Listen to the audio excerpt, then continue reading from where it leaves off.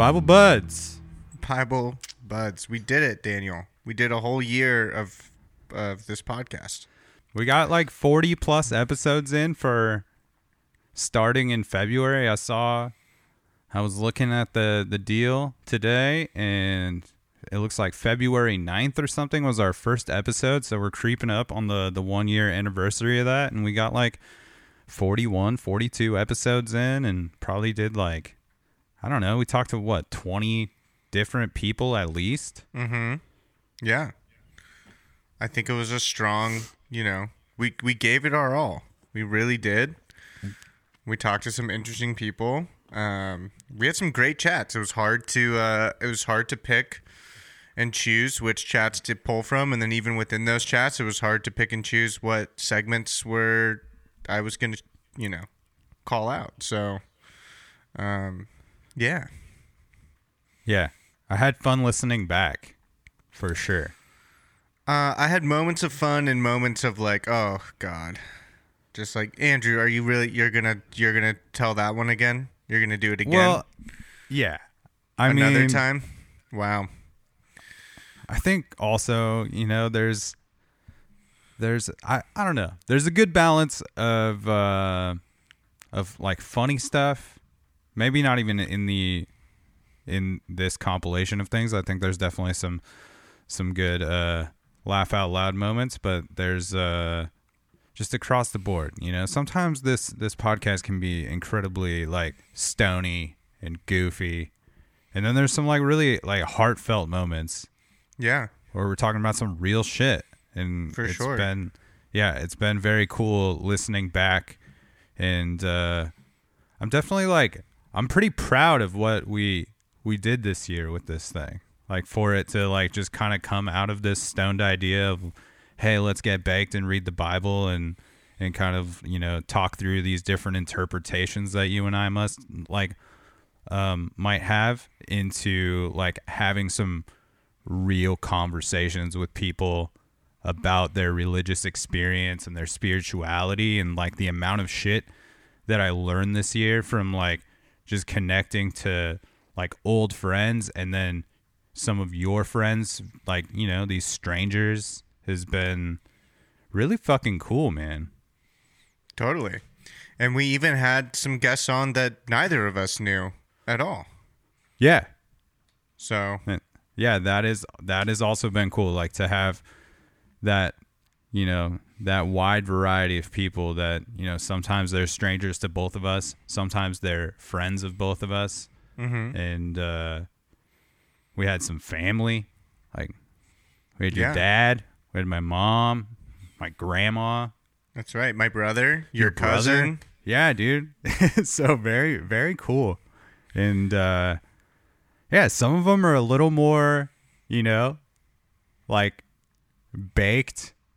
That's for sure. Some extra buttered episodes for sure with some of our guests that also like to, smoke some weed. And then some of them are a little more focused, where we're the one with Rob was just like that was just a big old like stoner hang. Yeah. Yeah, and then also, you get the episodes if they're gonna hit a 3-hour mark. Like, if people are boozing, like they're probably gonna be maybe a little drunk by the end. Oh yeah. Yeah, I was drinking the entire time when we were doing that episode with Rob, and by the end, I was definitely like shouting and slurring and barely holding it together. But it was a great time, and I think more than anything, I just think, first off, happy 2021 to you, sir. Hey, likewise, man. I wish that it really meant that like the world was truly better. Unfortunately, that's not the case, but I do think that there are brighter days on the horizon. And it feels good to have 2020 in the books. I think 2020 being such a shit year for everybody, it was so great to have this podcast as sort of a staple in my week and sort of a staple of my own, my own spiritual practice in a way. It really was. So I think that was very cool, and I'm really glad that we kept up with it. And I think that. Yeah, we had some really interesting conversations, and I learned a lot from a lot of different people.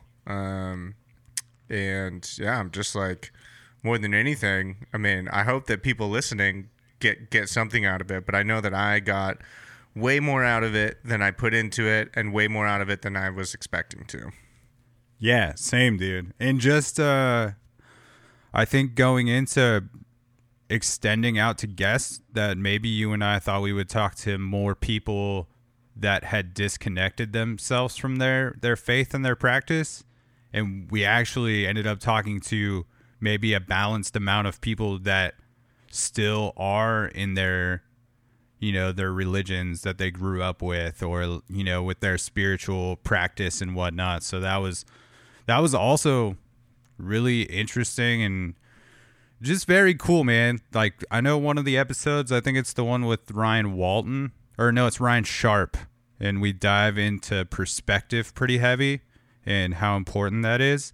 And yeah, this is just another one of those things that has just helped that so much for me, to talk to these people.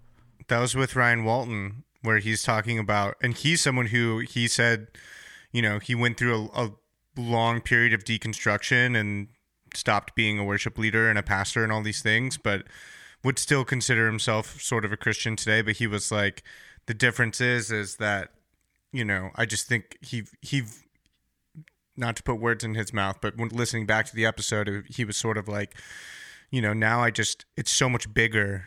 It allows for so much more than I used to think that it did.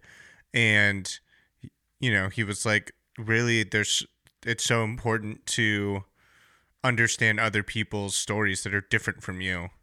And I think I think that we did a lot of that with this podcast, especially talking to like Mormon guests and stuff. It's like, I didn't really know much about that world. So that was super interesting. Yeah, I don't know, man. It was a trip. It's always good to hear other people's stories and try to see yourself in it. Yeah, I think it makes it easier to understand the interconnectedness of things when you start having these conversations with people that have different ideas than yourself. And it's just fun to get sometimes it's fun to get baked, get a little blasted, and have, you know, conversations about the universe and sure, and things of that nature too. You know, it's right. We've now been having, on average, once a week, a relatively deep chat, somewhere ranging from relatively deep to like actually pretty deep. Sometimes I walk away from these chats being like, fuck, man, that just blew my mind. Yeah, definitely have picked up some nuggets of information along the way that have been helpful. And then also there's just been some really great, like, there's just some hilarious moments. Like when Ryan Sharp is speaking about Karate Kid stuff. Hilarious, dude. Like I was listening to that just laughing out loud when I was putting that piece together. Oh yeah. Also, when he starts talking about the dude who wrote the book, who said like the ultimate source of truth would just to be set up to a DMT drip. Yeah. All the time. You and I just lost it when we heard that, because it's so fucking hilarious. Yeah, no, lots of great chats. Grateful for this podcast this year. You know, just for myself, to have it in my own life. So, yeah, man, and yeah, thank you to you for exploring this thing with me, and just having a why not attitude to this stupid idea I had. You were just like, yeah, we should do that. Yeah. And then we did it. And I think if there's one thing that I definitely took away from doing this podcast, and this isn't even, you know, doing this type of stuff isn't even necessarily that far out of my realm of comfortability, because I'm a musician and like I know how to work with audio stuff and whatever. But still, there was a bit of a learning curve. And I think, like with anything, it's like if you want to do something, just do it. Just start doing it and just see what happens. Like, and that's pretty much what we did here. And like, I didn't know how to really like edit down, you know, interviews of just like vocals talking and cut in music and stuff. Like I thought I did, but I didn't really. So I had a lot to learn, and yeah, I'm just super like stoked that I had you as someone who you're just the kind of person who's just like, yeah, we're just gonna do it every week.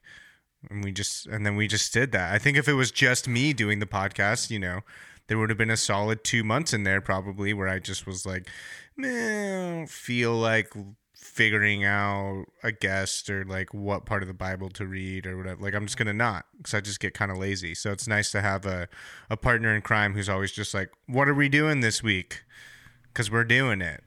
Yeah, I think we were good motivators for each other in that sense, and just like almost every week figuring out how to make it work. So I hope that for anybody that might be checking this thing out for the first time, that this is just a cool representation of what we've kind of done over the last year with our chats with guests. I mean, we've done a lot of solo chats as well, and those have been super fun, and has definitely given me a different lens of some of the stories within the Bible that I didn't really know, and kind of looking at it from this non-dualistic attitude was definitely something I appreciated, but yeah, no, I think you're right. I think it's a nice cross section of our interviews, talking about religion, talking about spirituality, talking about psychedelics, talking about, whatever else could possibly intersect with any of that. Talking about more topical issues sometimes, race, things like that come up, over the summer. That was obviously like on the forefront of a lot of people's minds, our minds for sure. So, yeah, I feel like listening back, trying to pull out the clips, I feel like we got a nice cross section of sort of like all the different types of conversations that we have. Yeah, absolutely. So, if you're digging in for the first time, yeah, tune in the future. We'll have fresh episodes coming at you. Yeah, and if these little clips are intriguing to you, then I would definitely encourage you to go back and listen to those whole interviews, because some of them are long. They're usually at least 90 minutes, but these were some of our favorites, and they're all really great. So yeah, and even outside of the ones that we didn't pick, there's some killer episodes absolutely in those as well. So we couldn't feature them all. So yeah, if you dig what you hear though, I'll be shouting out the episodes so you know what you're hearing from. And I thought it'd be cool to kick it off with the Jacob Beck episode. It was episode 18, and it's cool to maybe kick it off with this one, because really what I think it's even said by you in the introduction of this episode, but Jacob is somebody that you and I met in Provo, Utah. We were on tour with your band Brother Not Brother a couple springs ago, and we ended up staying with this dude Jacob, who set up the show for us. Incredibly nice dude. And we had dinner with him after the show, and he kind of unloaded a little bit of this crisis of faith that he was having. It was very fresh for him. Yeah. And you kind of explained it maybe as like an impromptu like first episode of Bible Buds in some ways, of like the conversations that we would have later on with people. For sure. And this was like definitely one of those ones I walked away from feeling like blown away, and this eye-opening look into somebody else's life and somebody else's faith. Him growing up in the Mormon religion and kind of exploring new ideas outside of that in his late teens and early 20s. Oh yeah. Well, let's get into it then. When you were younger, did you feel like you connected to the spirituality of Mormonism and connected to that part of it heavy, or did you feel like it was more just a part of your family culture? I think I really wanted to connect, and I think I convinced myself that I did. But at the same time, I don't know, it was really difficult for me. Like, I feel like I was always worried that I was going to leave the church. Like, in fact, when I was home over last month. I went home to my parents' house, and I found like this framed, basically like bullet point thing of goals that I had set as like a probably like 13 or 14-year-old kid. Like these goals I had made up for myself, and it was like the man I want to be by the time I'm 25. I'm 24 now, so I've got a year. But it was like all things about. It was all things about like goes to the temple twice a month, an active member of the church, like all these things kind of relating to like staying in the church. And I think I remember setting other goals like that, and I think it was because I did have this fear of like, I don't think I'm going to make it. Just for the long time, you just believe that it's worth it, you know, like. Because I mean, even members of the church will tell, like, no one's saying that it's easy, you know, like, Sure. you know, you go to a church meeting and most of the, you know, discourses that are given are about how hard it is. It's a lot of self-discipline. Yeah, which I don't think is, again, I just don't think is bad all the time. Like, No, like discipline is super constructive, and I think is can create a lot of positivity in your life when you are a disciplined person, even though it's hard to be in all aspects. Yeah, also, there's a big payoff to it, I think. What the fuck do you think these monks are doing up in the mountains? You know, these Buddhist monks. You think they're just like jacking off and drinking whiskey all day? No, it's a crazy amount of discipline. They wake up like at 4 a.m. every day and like have this like set regimen of things that they do. So that they can try to make room for an encounter with something bigger, I think is sort of the idea. Yeah. And I think that I benefited a lot from that discipline, to be honest. Like, especially from like serving a mission. Like, that's where I am conflicted even now with the church, because it's like so much of who I am, and so many good things that I like about who I am, or that I like about my life, have come from it. But then I also kind of resent certain aspects of it too, you know? And it's just like, it's just hard to reconcile sometimes, you know? You know what, man? As someone that is almost 35, so like about 10 years older than you, I think that you're going to have that no matter what, though. Like whether you were raised Mormon or not, you know, you're going to have those things that you kind of resent. I think is just like a part of any life path. Yeah, for sure. For sure. Yeah, and sussing out the things that serve you well from your childhood or upbringing, and the things that maybe not so much, that you want, like you said, that you need to, you know, sort of deconstruct and maybe toss aside or rearrange. Yeah. And I'm starting to catch more and more of a vision for myself. When I first left the church, it felt like a real free fall, you know, like, but like, and I used to really worry about like, well, when I have kids, you know, down the road, the church was kind of like the blueprint for raising kids in some ways, you know? Right. Right. And I used to be like, how am I even going to do that? And now I have friends who have left the church, and I see how they do it, and I'm like, oh yeah, I'll probably do it a little bit like that and a little bit like this, and you know, and yeah, it's starting to become more and more clear, and less of like panic, because I think that was what I really felt at first, was like, okay, I'm letting go of this thing. Now what do I have to hold on to, you know? Right. Okay, cool. So you come to Provo, you know, you're no longer serving your mission. You're sort of like trying to take the right steps to continue on this path. What happens? Like, do you have a revelatory moment, or is it sort of like a slow progression? You know, it doesn't really sound like something you were necessarily looking for in terms of like an out from the church. You were sort of doing all the things that would be sort of considered like on the path. So what happened?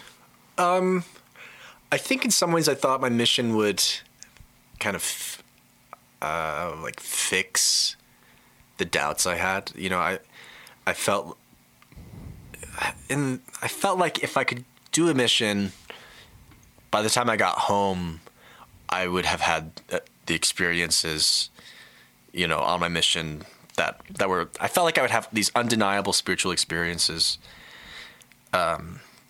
And while I did have some undeniably spiritual experiences on my mission, they were all like teaching refugees French, you know. It wasn't telling people that Joseph Smith saw God the Father and Jesus Christ. It was like some other human connection that just is deeply profound. Yeah. And it's not like I came off my mission thinking, wow, my only really amazing spiritual experiences were not really, I don't know, church specific. You know, I've kind of been unpacking all that much later, but I think at the same time it planted the seed where I started to realize, like, you know, maybe there's more than this, you know, this religion, you know. Maybe there's spirituality outside of this. I started looking at things through different lenses, is how I feel. You know, I was like, I started looking at things from outside the church and realizing, you know, that there is a way to look at it outside the church, and there's a way that makes sense to look at it outside the church. And I just realized I just fundamentally disagree with some of the basic teachings of Christianity, you know. The thing is, while aspects of my life fit into that kind of the story you hear of, like, somebody who grows up super Christian and is kind of rebelling against it, and then, you know, eventually they break out of it and they're like free and happy. I mean, there are parts of that, but the reality is, like, a lot of my upbringing was really, really amazing and good, and my mission, a lot of it was really, really awesome. You weren't necessarily leaving something that was, like, hurting you horribly. I mean, maybe in some ways it was holding you back, but you were leaving something that was, like, probably pretty beautiful to you and meant a lot to you. Totally. And the hard part isn't that me and my parents have, like, this terrible relationship now, and I'm mad at them for raising me Mormon, and they're mad at me for leaving the church. None of that is, that's not at all the case. The case is, the hard part is that I still really, my parents are my heroes, and, like, I love and respect them. And how do I live, you know, according to my beliefs in a way that still honors them and makes them, you know, feel my appreciation for everything they've done for me, even though I've kind of turned away from what they view as the greatest gift they could have given me. Episode 26 with Wally Weiss. Growing up, did you connect heavy to the spirituality and the religion from a pretty young age? Yeah and no. I definitely always believed in God. And I think that it was, I don't know exactly why. I mean, I know why, because I was born and raised as a Muslim. My parents raised me as a Muslim. But I know plenty of people who also were in that situation who didn't have any spiritual connection, and who, you know, to this day are not very spiritual. They say, like, oh, you know, I'm, like, culturally Muslim, but I don't practice and stuff like that. And I think that goes for a lot of different religions or creeds or whatever. But I always had a strong belief in some things. It just couldn't make sense to me that we would just come from nothing. I felt like there has to be some greater power in this universe. And I was scared a lot as a kid. I was frightened constantly. I was plagued by night terrors and nightmares, and, you know, Child's Play, Chucky just fucking ruined my childhood. Like, I was waking up every night. He was there. Like, that dude was trying to kill me. You know what I mean? Like, and religion gave me a lot of comfort and peace. Like, I could pray and not be scared anymore. And, you know, whether or not you believe in it or nothing, I think something like that can, like, calm down a frightened child is a nice thing. Well, you're stepping into, like, some sort of presence, I think, in that moment when you start to pray, especially if you're, like, doing it out loud. You're at least in that moment and not just laying in bed terrified of Chucky dolls coming out of the closet and shit. I think there's also just, like, why are they always in the closet? They were always in the closet. I don't know why. Or under the bed. It's a good place to hide. I do think there's like a psycho-spiritual somatic component to just prayer or meditation. Like those two terms get thrown out a lot in like the New Age spiritual world is sort of like almost synonymous with each other. But I do think that it's something that just like it pulls you into the present, which is something that Dan and I have talked a lot about, being like that is the encounter with God, is the present moment. And like prayer is a practice that can pull you into that even when you're a young kid. So it makes sense that, again, no matter what you believe that's stemming from, whether it's pure just like biology and psychology or there is a spiritual component to it, the outcome is still the same. Still sort of just works. I actually remember, Wally, I just remembered having a conversation with you. It was probably like my junior year, maybe my sophomore year, I don't know. But I just remember having a conversation with you at one point, and I don't know if you'll remember this, but yeah, we were sort of just having a philosophical discussion on what the possible point would be to being atheist. Like, what is the value in just, it's sort of just like almost a nihilistic approach to life and meaning and reality. I think I just remember, like, do you remember what we said? Because I just remember you planting a seed in my head that I've definitely carried with me, which is sort of like, I probably most use this when I'm talking about whether or not free will exists. So I'll use that example, which is basically like, let's say that scientists came out today and they were like, we have irrefutable proof that there is no free will. Every action that we make is predetermined.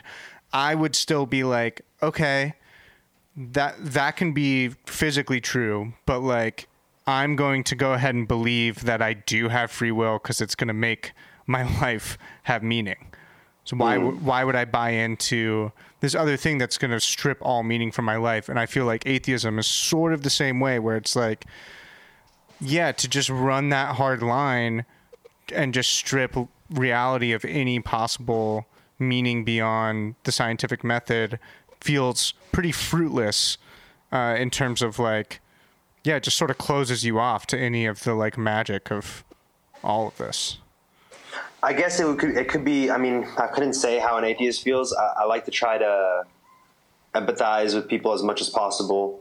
So I think for an atheist, I would have to imagine that they would feel that by not believing in a God, they're truly believing in themselves only, which would give their life to themselves more meaning.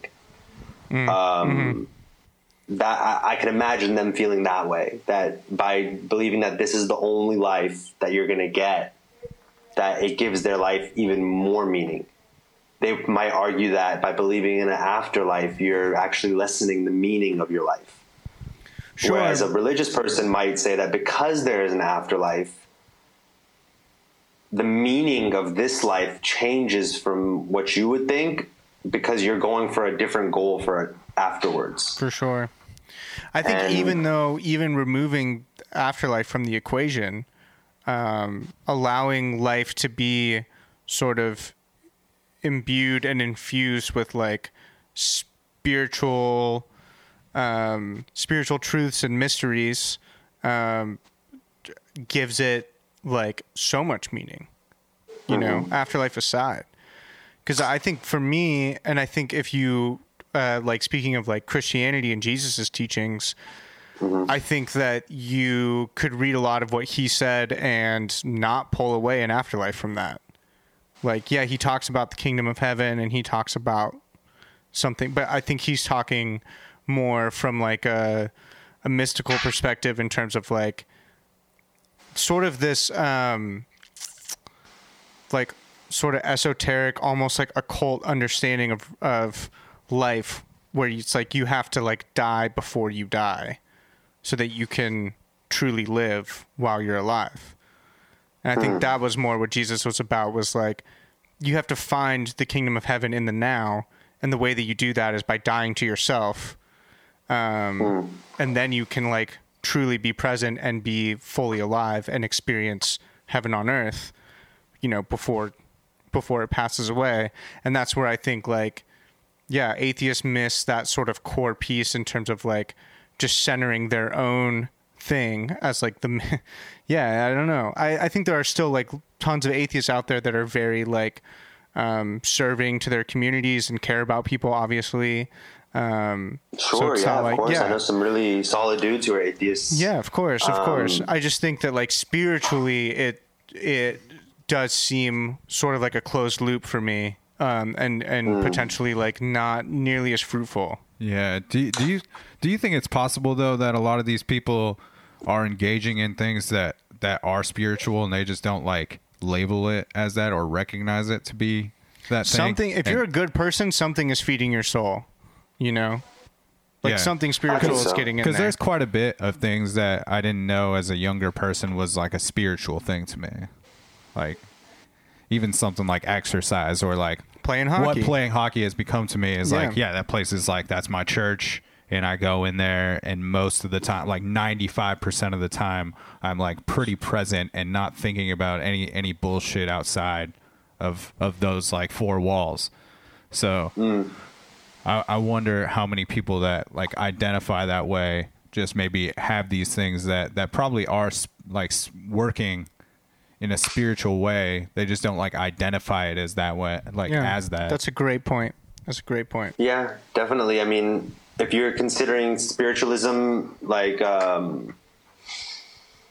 being mindful as spiritualism or being present, as you were saying before, then in that respect, then definitely that's a healthy thing to do regardless of your religion or whatever. And that's what I was trying to explain to one of my buddies here out in Prague. He's Turk, and obviously he's from a Muslim country. There's definitely a lot of other religions there, but it's a majority Muslim country. And he's like sort of someone who's, when I first met him, was proudly saying he's atheist. And I was explaining to him the benefits of prayer.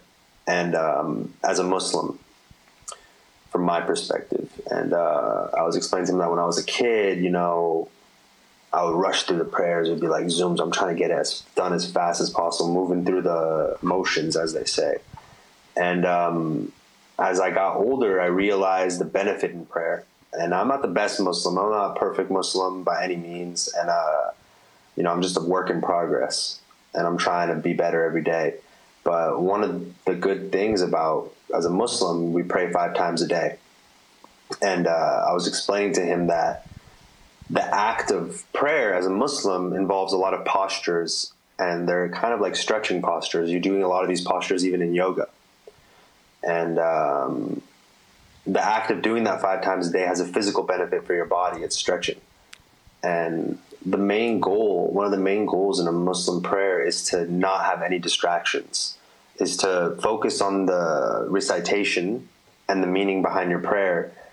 And it's a very hard thing to do. In one of the hadiths, the Prophet was asking all of his companions to perform the prayer without any kind of distractions, and they would receive a gift of some sort. And I don't want to quote this wrong, so I hope I don't, but almost no one could do it. I think no one did it because the person who got closest, I believe, was Omar. And Omar, at the end, he admitted that at the end, I thought I got distracted and thought about how I'm probably going to be the one who's going to get the reward, the gift, and that was me being distracted during the prayer. And the point I was trying to get to with that is that after years of yoga practice and meditation, one of the big things you try to do is clear your mind of all thoughts, and that act in and of itself is a strong exercise for your mind. Interesting, though, that you mentioned that, because a big revelation that I had just in the last year, probably this last November, was that, this act of trying to clear your mind through meditation or prayer, to me, I always sort of conceptualize that as like, I need to step out of myself. I need to be out of myself, out of my body, whatever. But I quickly realized as I started to like access those states that it's actually about stepping into yourself. So like in doing those, like, your prayers as a Muslim, like, with all of those stretches, like it seems like there's this important component of like, you need to get into your body. You don't step out of your body to clear your mind. You step into your body, into your being, into the present moment to clear your mind. That's how you do it. Because if you step outside is when you have that thought of like, oh shit, I think I'm gonna win this. I think I'm gonna be number one, whatever. Yeah. So yeah, I don't know. I think that's really interesting that there's this like all of these body movements tied in with. And with the further part, I mean, definitely that. Like, it's a very much a meditation thing, and the third part I was mentioning to him, my friend, about the benefits of it is that there's 5 of them a day, and what that does, there's one for the sunrise, there's one for around noon, there's one for the afternoon, there's one for sunset, and there's one for the evening, and what that does is it organizes and regiments your day, and it requires you to have discipline. And the thing about good habits and the thing about bad habits is they have a synergistic effect, and they're always building upon each other. So when you're doing a bad habit, it allows you to do more bad habits easily. When you do good habits, when you make good habits, it allows you to build better good habits easily. You'll notice that someone who's very punctual, very hardworking, they didn't just one day wake up and do that.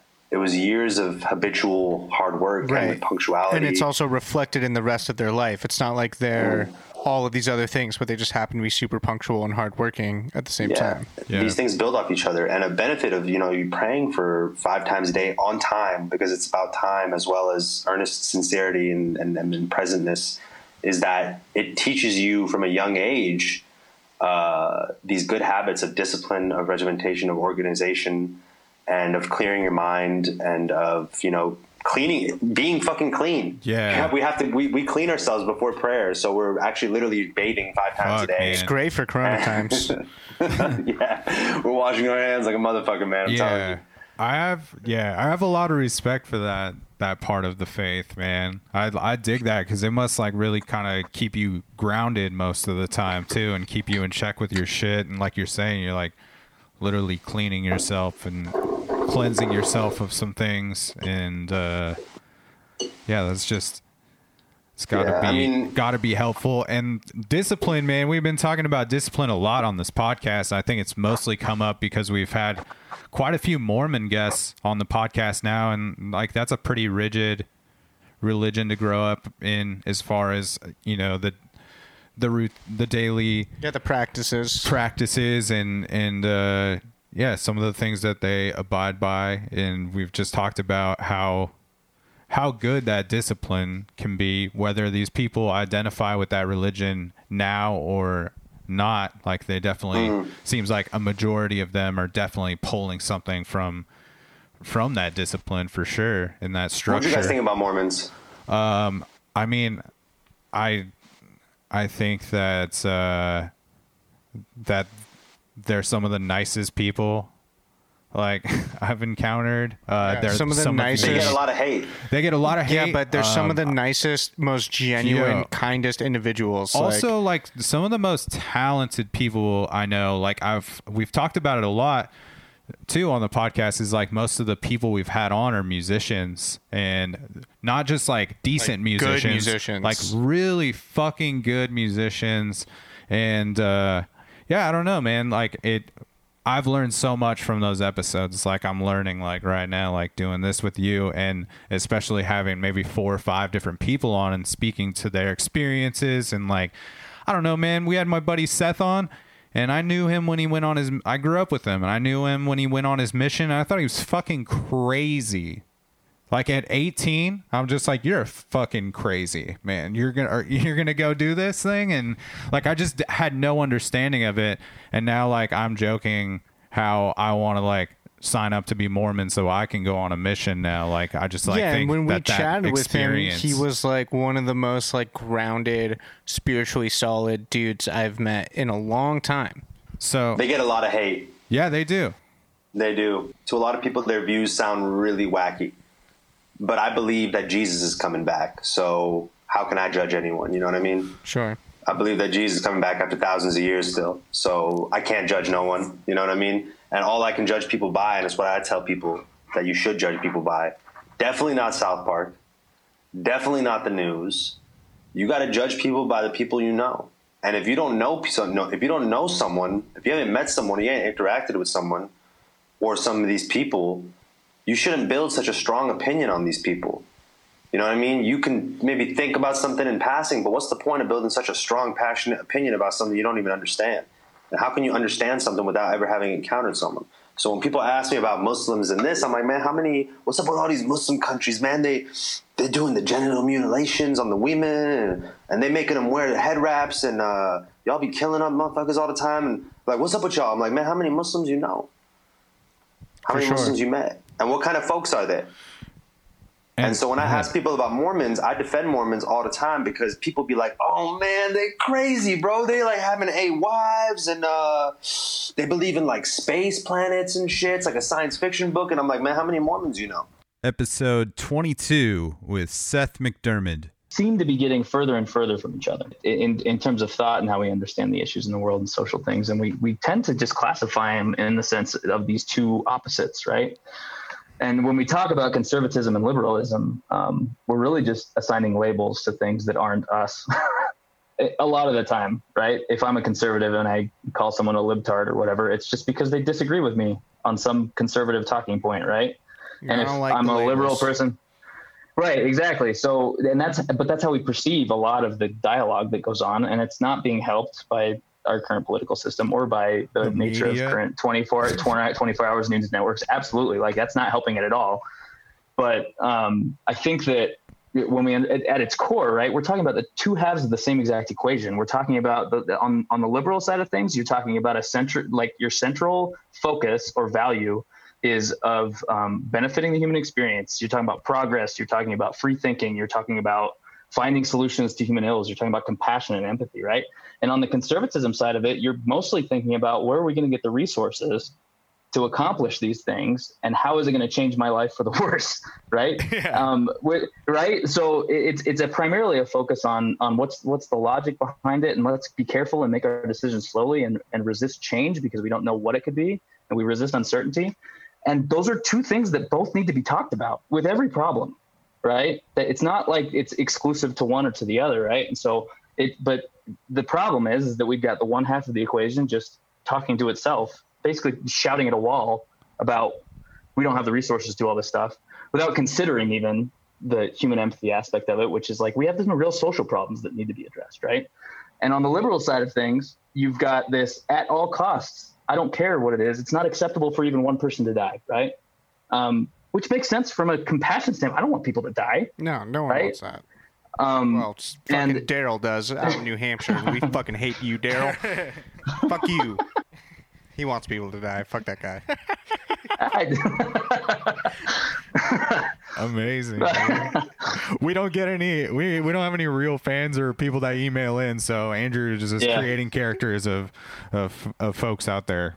Oh, I was hoping Daryl was real, man. That sucks. I mean, Daryl could he be just- real if you want him to Daryl be. is very real. The idea of Daryl is real. He is Yeah. fucking real. Okay. And he lives in New Hampshire in a cabin, and he fucking hates. He wants people to die. He's like, fuck this Yeah. COVID thing. Anyways, carry on. So the point being that like the left-hand side of the equation, the compassion side, is all sitting there telling each other Trump is bad or Trump does bad things, right? But yeah, they all agree already, right? All those people agree. Right.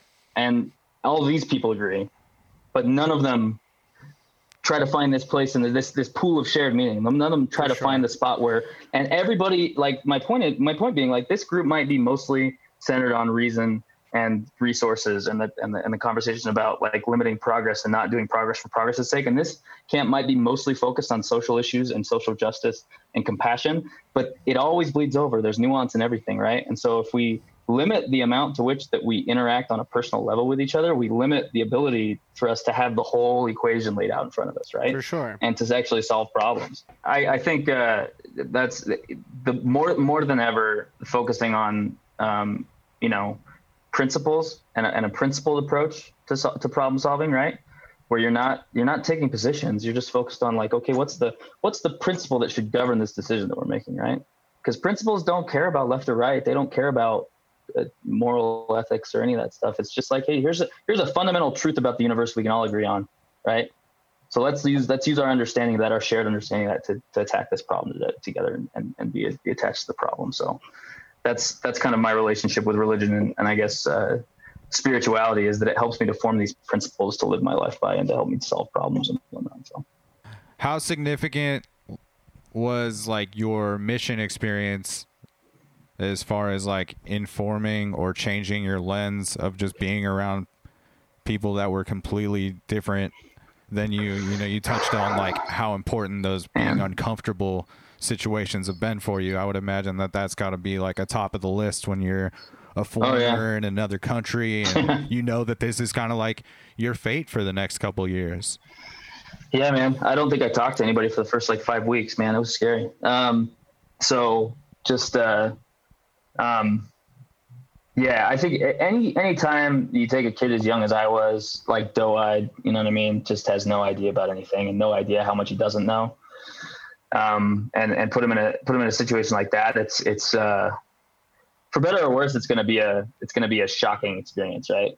I think that the first thing is learning to, you know, learning to see people as people and recognize the human experience is, there are some things that are universal no matter where you are, right? That people are experiencing. Like everybody, no matter where they are, is trying to take care of their family, right? Everybody's trying to put food on the table, right? Doing the best they can. Everybody is trying to find a way to feel productive and purposeful, right? To find a purpose in life, whether that's to create things or to build things or what have you, right? Or to inspire other people. And people are just doing the best they can with what they got. And some people don't have a whole ton, right? And they're just, you know, they're moving along with it. I mean, a couple of specific experiences, I guess, come to mind, but they're, you know, most of them have to do with me and my American 19-year-old brain just having misconceptions and kind of misunderstandings about other people, and then just like learning to see them as human beings. But was Argentina like your first encounter with real poverty? Yeah, I would say so. So my parents, like both of them came from kind of broken families. My parents knew poverty, right? They grew up that way. Sure, but American poverty is different than 100%. some of these other countries. I mean, yeah, you know, Yeah. I grew up in the church, and I've been on. We talked about this with my dad. Been on like missions to Mexico, where it's just like, you see some shit like what you're talking about, you know, very graciously. It's just like, oh well, they don't have a whole lot. It's like, yeah, they pretty much have nothing. Through an American lens, you know. Right. But what they have is they have each other, and they have laughter and love, and I think that like can be very eye-opening when you're like, oh shit, but they seem really happy though, even though they have nothing. Yeah, so there's man. I walked. At one point in one of the cities I was in, me and my companion walked into a house that was like. It was 4 concrete walls and a flat tin roof and a dirt floor and a rag over the door for a door. And it was 9 people sleeping on the floor of this place, right? And that was just where they lived. There was like a kitchen table, right? And a fridge and then a bed for mom and dad and then like pads down for the kids to sleep on and stuff like that. And here these people are offering us food, right? They're like, here, come eat with us. And that's like, man. That's the ultimate Jesus. That'll change you, man. That's the ultimate Jesus move. Yeah, because that's the equivalent. I mean, they have so little that's the equivalent of some stranger coming into my life and me being like, "Could you use $5,000? Would that be helpful to you?" You know, like they're giving so much of what they actually have, and they just are. And they're doing it like happily. They want to.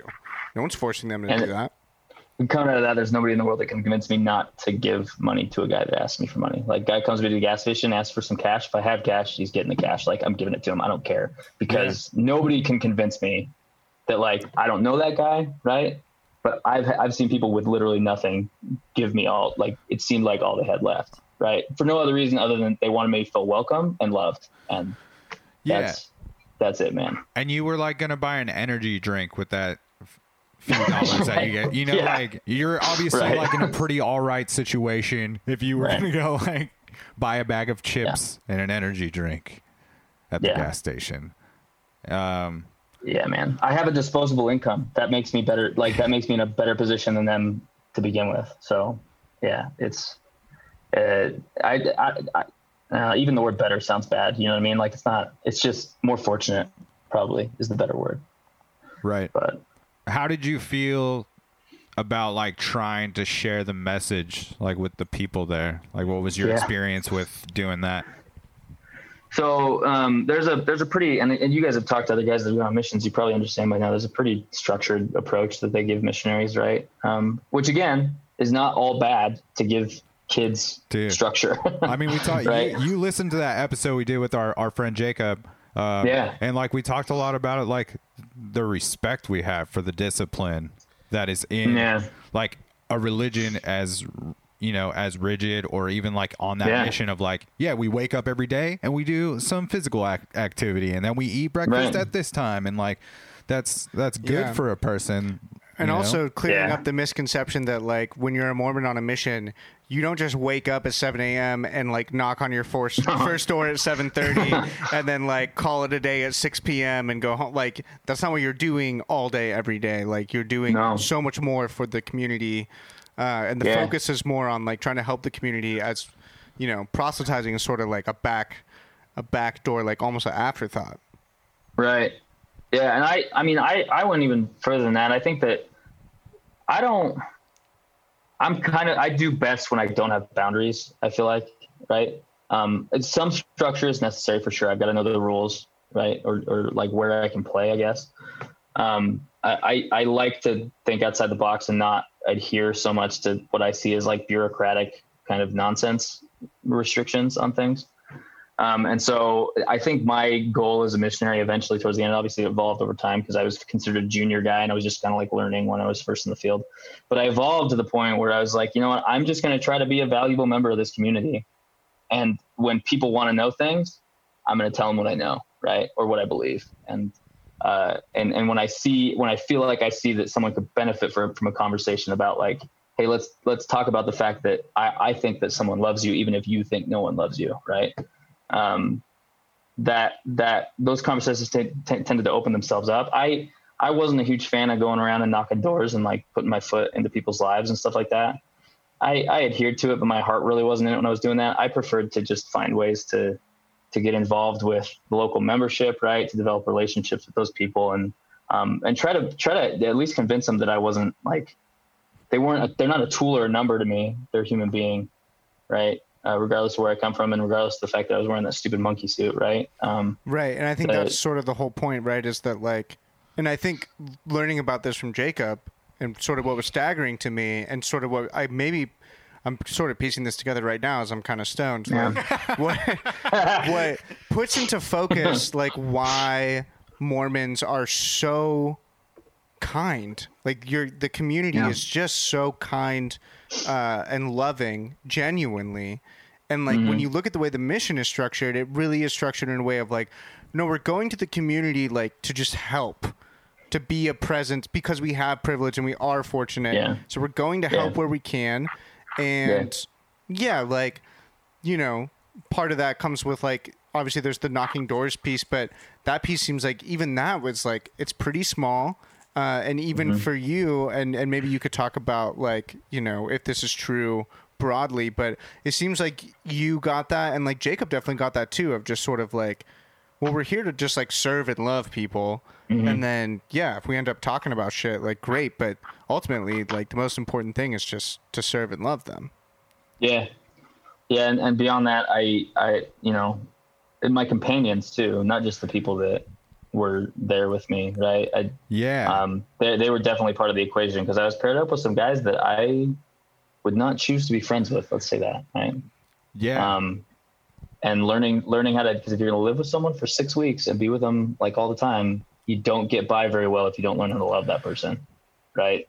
Or at least find some common ground somewhere, man. You just have to try, because you can seem like you're polar opposites at first. I guarantee you, though, if you try at it, you can find common ground with anybody. And that was an important lesson too. That there were just like you might the first judgments we make of people are so powerful, but they're often right, completely unfounded and based on shallow assumptions about why people do things. Episode 19, with Ryan Walton.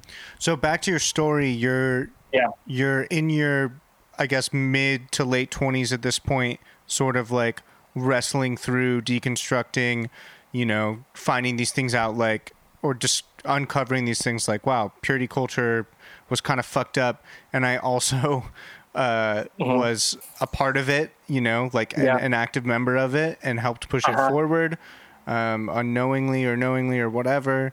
So what's next? How do you land where you are today?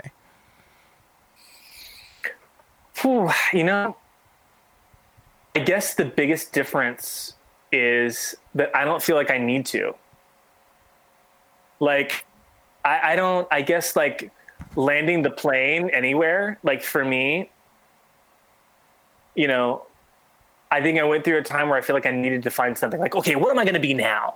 Right. Like, what am I going to... Yeah, your ego being like, we have to have a new identity. Now? Like, what am I going to be? Like, you know what? I still identify as a Christian, like, because it's like it's my mother tongue. Sure. Right? It's the language I was born with, and it was the orientation I was given. And it's still a beautiful way that that helps me make sense of the world. Mm-hmm. And if I'd have been born somewhere else, I would have been a different language and a different kind of orientation. And I still like the perennial Christian faith is still something that I think is beautiful. It's just way more expansive than I ever imagined it to be. And I've seen it just kind of blow up. And during that time, I'm so grateful for the people who have done so much work and forged ahead and written books and done incredible work that, a lot of the stuff that was growing up was kind of always in the naughty section of the library. Like, no, you're not allowed to read. You're not allowed to read that stuff. That's, crazy, liberal, out there stuff. That's not really Christianity. And man, I'm just so grateful for that work and the people and the relationships that I made that time. I think about, Ryan Sharp, you had on this podcast. He was someone who, was really important for me around that time. And he introduced me to some other people, and it really began to expand life and expand faith for me. And I'm really, really grateful for that. So kind of, so what's next? We stopped going to church, for a really, really long time. We didn't feel like that was where we wanted to be. And it was really beautiful. We kind of got our weekends back and our Sundays back, and we were growing this family. And, but I knew that, for me, there was still this kind of like, I don't know, this kind of holy hum like within me, this kind of longing to continue to explore the spiritual life. But I think I knew that needed something different for me. It needed to be different than it was before. And a few key elements are missing that I'll bring up. One was I realized that for a lot, and like, Christianity in America, as we know it, is not old, right? Like an evangelical kind of Christian church, as we know it these days, is not very old. But me being a part of it, at least my role in it and where I was at and what I was doing, was spending a lot of time worrying about like people's souls and people's afterlife, with the detriment of what was happening in the world here and now. And during this time, I was really fortunate to be able to go on some trips to different places around the world with some different people, and just began to just get my mind blown by different cultures and people around the world and what was happening in the world. And that was just not a part of my spiritual experience. And so I really, for these past years, I would say some of the deep spiritual work of my life has been immersing myself in stories outside of my own. Stories that are not male, stories that are not white, stories that are not straight. And doing everything I can to sit at the feet of teachers that are unlike myself, and to read and grow, to hack my social media algorithms, and just immerse myself in teachings by queer Black women. I think it's so important to, ultimately, that work is just going to get you closer to being able to figure out what's it like to be everybody else. I think when you're a straight white dude in America, it's very easy to never do that, because you're like, well, we're home base. My experience is home base. and everyone else is trying to like normalize to this. So why do I need to expand? And the reality is the sad reality is, or has been at least, like you didn't have to. You could just lean into that straight whiteness and maleness, and like you were gonna be fine. And I think what's cool about what's happening right now is exactly what you're talking about. Is like, no, you need, regardless of who you are, like you need to understand other people's perspectives and their stories. And it is an incredible teacher in your life if you get to step into a world that you knew absolutely fucking nothing about. Yeah.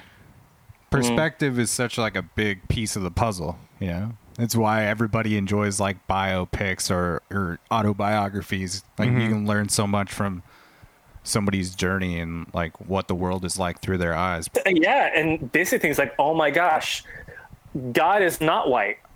Diving into the spiritual stories and practices and lives of people, I began to think everything differently. You know, from, like so much of my interpretation of like the Bible and the story of God was through my own lenses. And when you put someone else's glasses on and begin to look through it, you're like, oh my gosh, mind blown, just completely becomes expansive. And that work of expanding my understanding of other people and other people's experiences, especially marginalized communities, was a major component of my spiritual upbringing that was missing. Huge. Episode 15 with Ryan Sharp. So let's go down that path even a little bit further. So Hermann Hesse's book, Siddhartha, is a book that was introduced to me about 20 years ago, but I didn't really... I read it for a class, but it wasn't until about 5 or 6 years ago that I really delved into that book. And now I read it 2 to 3 times a year because it charts sort of the spiritual path of a man. And to even say spiritual, let's take that word out. It charts the path of a man. And it does it, in his case, as being born Hindu and going out to look for meaning. And he first bonds with these mystics in the forest, and then ends up actually meeting the Buddha. And there's this incredible moment where Siddhartha is in this conversation with the Buddha, and he says, I find no problem with your teachings. In fact, they are probably the best teachings that have ever been taught. However, your teachings are about how you learned to find the truth.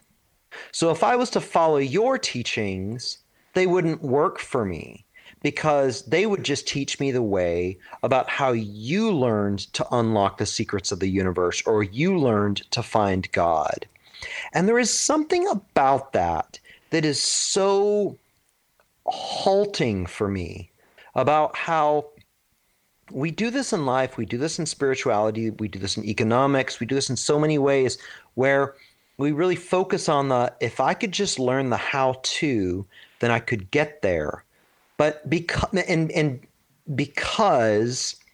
we mistrust ourselves on a certain level, think that we could actually find our own path. So to me, Christ was a shining light. He was a city on the hill.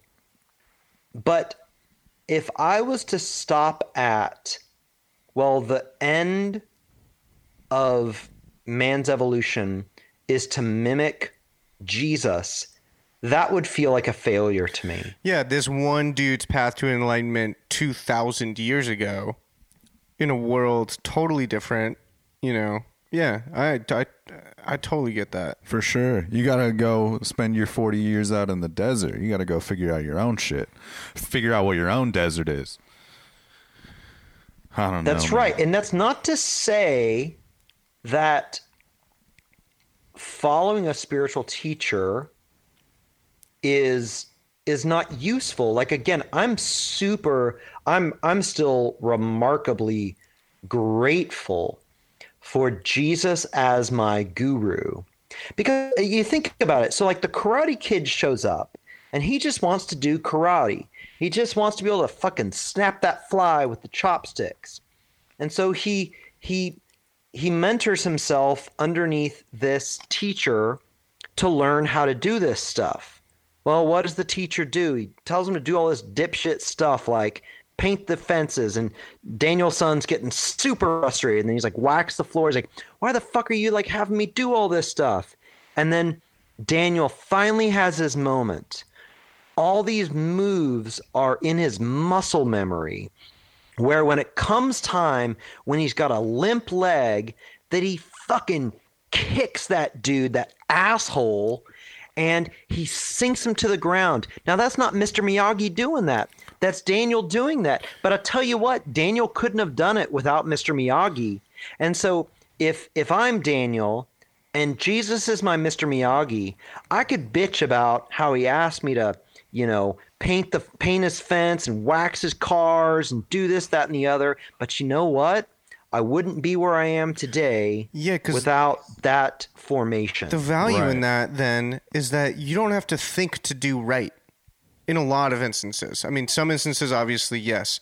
But other instances, at least that's my big takeaway from my religious upbringing. It's like you're saying, some of this stuff, there's an emotional muscle memory where it's just like, I don't have to think about whether or not I should help that person or whatever it is. Like, I just do it because I just have been doing it my whole life because Jesus said to do it. And like, so even though it's not about Jesus for me anymore at all, it's just like, yeah, I don't have to like intellectualize some simple things in terms of just like how to love people. Yeah. It just feels right. It just happens. Yeah.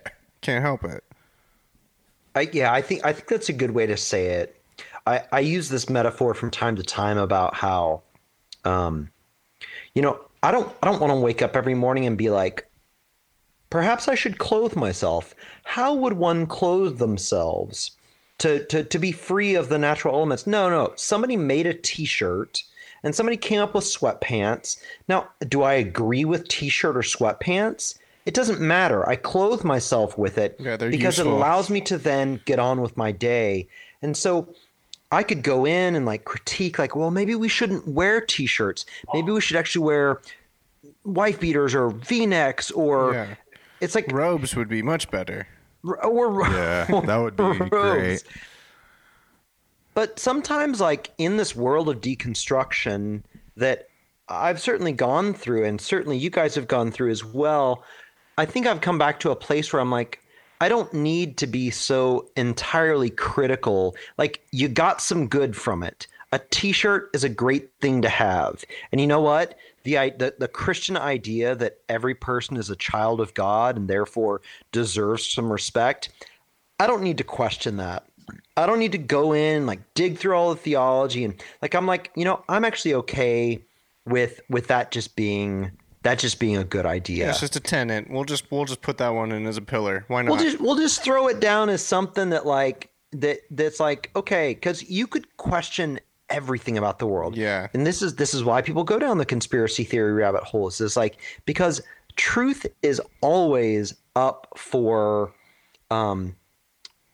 it is up for critique, and I think that's one. Part of me thinks that's wonderful, but part of me thinks that we do get a little bit.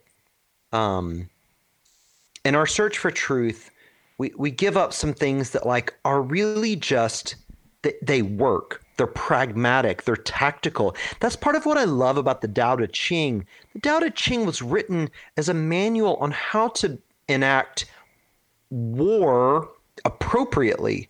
Now, people don't want to think about it that way. They want to think about it as a spiritual manual. Well, it is a spiritual manual, but like spirituality is no different than how we conduct ourselves in any other thing because it's all the same thing. It's just called fucking human experience. That's all there is. And that's literally all there is. At some point, you sort of do just gotta like, you can't sit in relativism forever and critiquing forever. The example that I usually give is like, there's a lot of good scientific evidence for and philosophical arguments for the non-existence of free will. Now, if I choose to believe that, how does that serve my life at all? To to remove my agency completely. It doesn't. So even if the evidence was so strong that it was irrefutable and we knew for certain there is no free will, I'd be like, cool. I'm still telling myself that there is because I want to feel like I have agency. I don't care that it's not true. There's a different true that I just need it to be for me because it serves a purpose in my life. Okay, so that's an interesting point, that truth on its own. So this is kind of what I was saying earlier. Like, data on its own is just data. Right. It's not until you put it into buckets that data. So like your friend who said that coronavirus is constructed.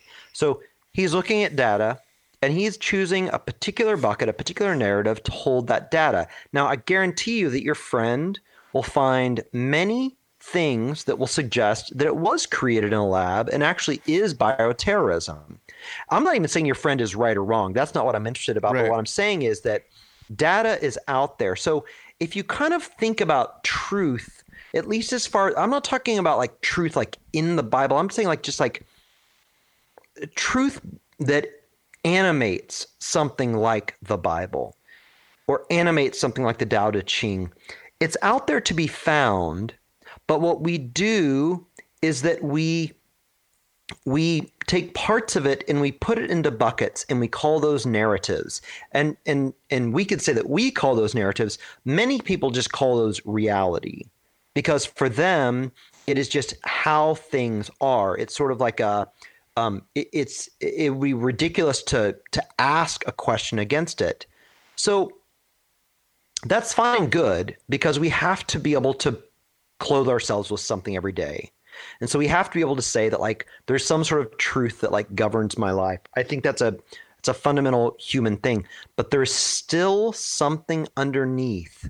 And I would dare say I believe it's in all of us that wants to know the truth behind the truth, like wants that gnosis, that direct encounter with God. So that is what, we talked about psychedelics earlier.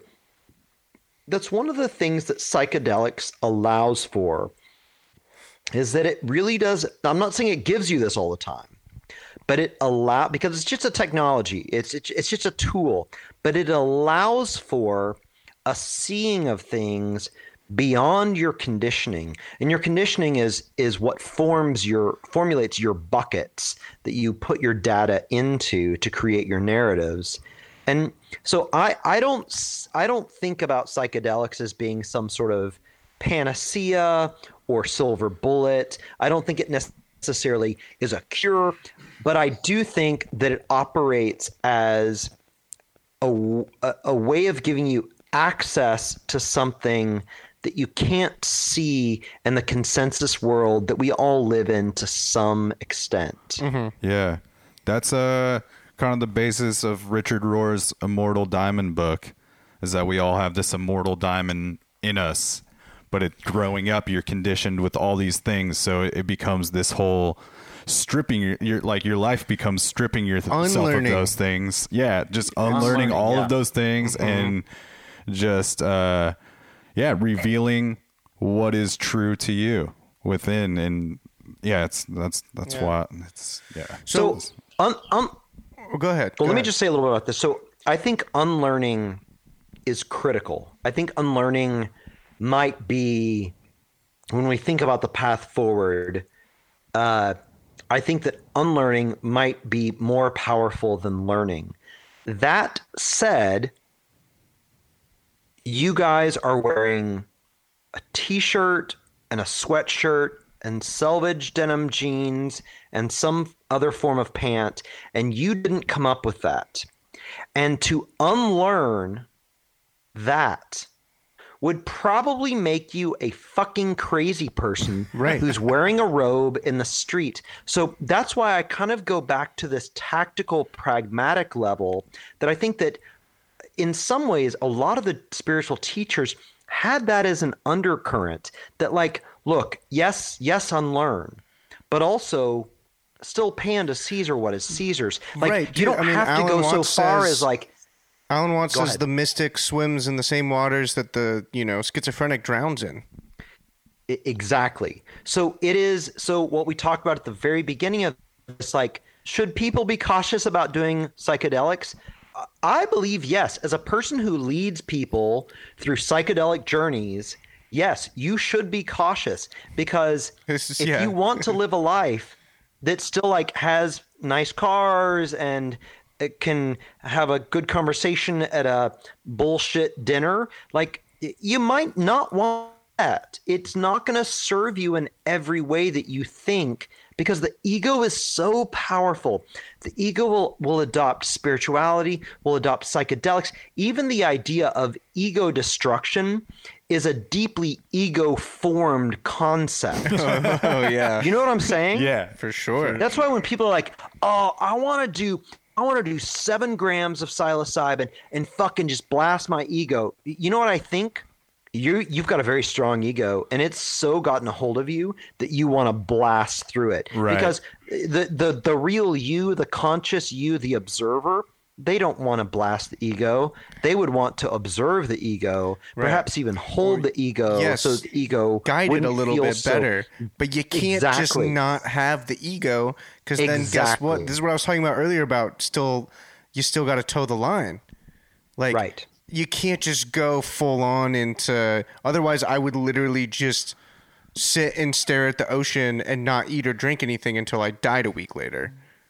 Like, that's me without an ego. Because I don't care about being alive. I don't care about, I'm just like, cool, I'll just sit in loving awareness until it turns into like, yeah, you're just not even conscious anymore almost.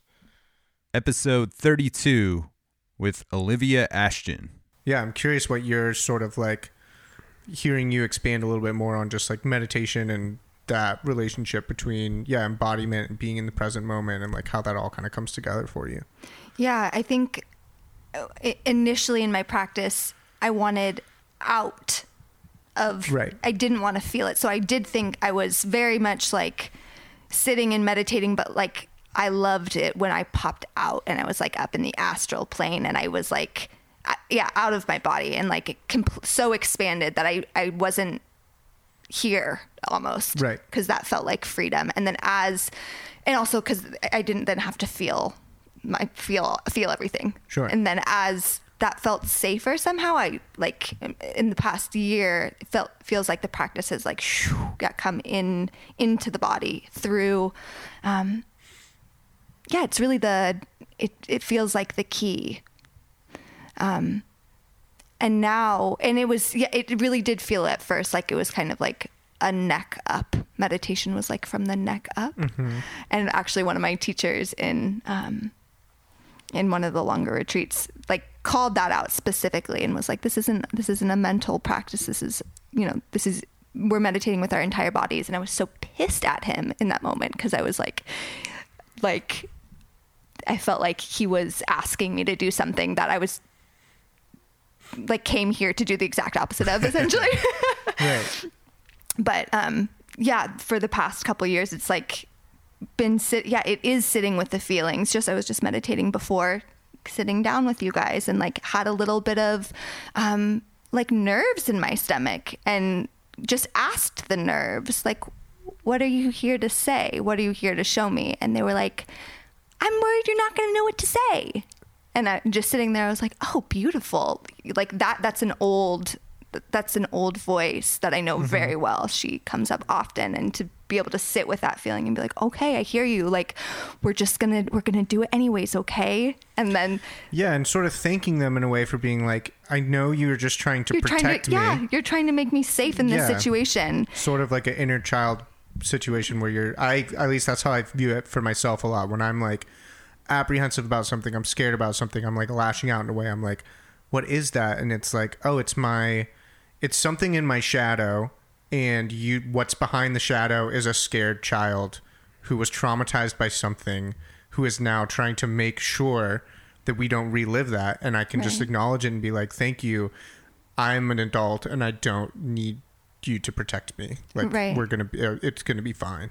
It's totally. Gonna be okay. And with emotions specifically, it's like I've been noticing that if they come through and have the time and the space to have a clear delivery, and it's heard, then they just continue on. Right. But if they don't have the time and space to deliver their message, then they swirl and they go in through the back door, and then they like loop back around, and they're like, they'll do whatever they can to deliver it. It's like it needs to be comforted in a way, and like heard. for you to know, like, I hear you, and like I will protect you.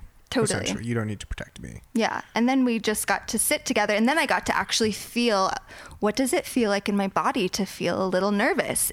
And like, ooh, it's kind of nice actually. There's like some energy moving in my stomach. Like I feel alive. There's tingling in the hands, and to like really sit in the embodied experience of nervousness without it having this like a negative, positive or negative charge. I think that's the beauty of practicing being embodied, and also practicing deep listening.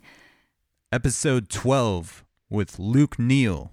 I would say the only place I would say I've landed now is being okay with not knowing. I think that's the most powerful place you can be. And if you meditate without an expectation, none of the ideas that we have of God are true because they're man-made. I think the only place you can know the unknown is to be okay with being in the unknown. Yeah, man. That's where the magic is. The magic is in the unknown. Yeah, I've started to think of God as not just the unknown, but God being more like a verb of being in the unknown, or unknowing. Like, and that's sort of like, that's where you find the divinity. I love that. Yeah, also cool that you just maintain like such a level head as far as being able to like have compassion and respect for, the people in your family that you may have severed ties with because of all this. Because I could see where a lot of bitterness and resentment could build up from that. And also, it's just cool to like get to hear some experiences and in a non-bashing way too. You said you're not like a Bible basher and whatnot, and I think that's I don't know. Andrew and I think, want to be like respectful in what we're doing here. Like we want to point out some nonsense and some bogus shit, but like we're doing this to like pull what we can from the Bible, from like this more mystical fucking new agey look at it, but also to, just to hear about people's experiences and whatnot, and just kind of identify that, there's shitty people in every group, and like some people that practice religion are like really do get the message of just being this solid human being and being the salt of the earth and the quiet observer and letting everybody experience the journey on their own and whatnot. Yeah, absolutely. So, but yeah, man, talk to us about you. We asked you what you wanted to maybe touch upon here, and you brought up specifically chapter 13 of Revelations, which is the final book in the old book. 13 ended up becoming my favorite number because I was actually named after Luke in the Old Testament. Or New Testament, I'm sorry. No, you weren't. Yeah, the doctor. Yeah, not Luke in the Old Testament. Luke doesn't exist. No, you weren't. New Testament Luke does. Hey, he's a descendant of Joseph Smith. Show him some respect. Yeah, you're right. My bad. I love this because it's probably the most cinematic of all the books. But in truth, there's a lot of like deep Mormon doctrine that ties into Revelation, and I loved it because I had an uncle named Uncle Earl who passed away in '99, but he was my mom's youngest brother, super versed in all of the scripture, Bible to Book of Mormon to everything, and we had like the most rad conversations on our family reunion camp trips around a campfire. He was like very non-judgmental, talked so passionately about the church, but he did a really cool job of breaking down what he thought John the Revelator saw in the book of Revelations and how to process that. Yeah, because there's some serious symbology and crazy numerology and like all kinds of stuff to dissect happening in Revelations with almost every verse. I mean, it's wild. Some layers. Yeah, as far as like content of what independent researchers and YouTubers and whoever else has put together, I would say theories and breakdown of Revelation is second only to content for pornography. There is a shit ton of it. Yeah, I bet. What's so interesting to me, going back to that Joseph Campbell quote, which was the myth is the public dream and the dream is the private myth. There is a piece of me that reads this that is sort of like, hey man, you're pushing your private myth into the public sphere. Like this might have been your own, like these symbols might have only been really pertinent to like you as a person. Right. Right? Because it was your personal vision, your dream. And so, yeah, it was relating to like your life. That's just like a stoned thought that I had. But yeah, it's a good one. It's a good one. Revelations as a whole is definitely a trip. And like I said, as I was reading these first, I decided to just read the first 13 chapters so I had the full picture. And yeah, I was sitting there at some points just being like, there's nothing in here that I'm like scared about, but just the imagery and the symbols and everything are like, they get pretty intense.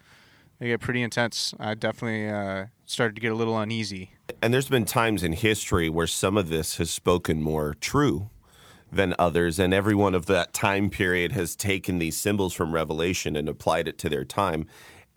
And in that thought, like John the Revelator has been just as accurate as the writers of The Simpsons. Like, you put enough content out, some of it's going to echo true with the future. Like, how many times has South Park or The Simpsons predicted some shit that's now come to pass? Talk to us a little bit about why chapter 13, just as a whole. Like, what is it about that chapter that you dig so much?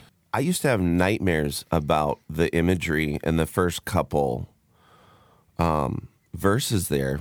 I grew up with the King James Version, but it said, yeah, and I stood upon the sands of the sea and saw the beast rise up out of the sea, having 7 heads and 10 horns.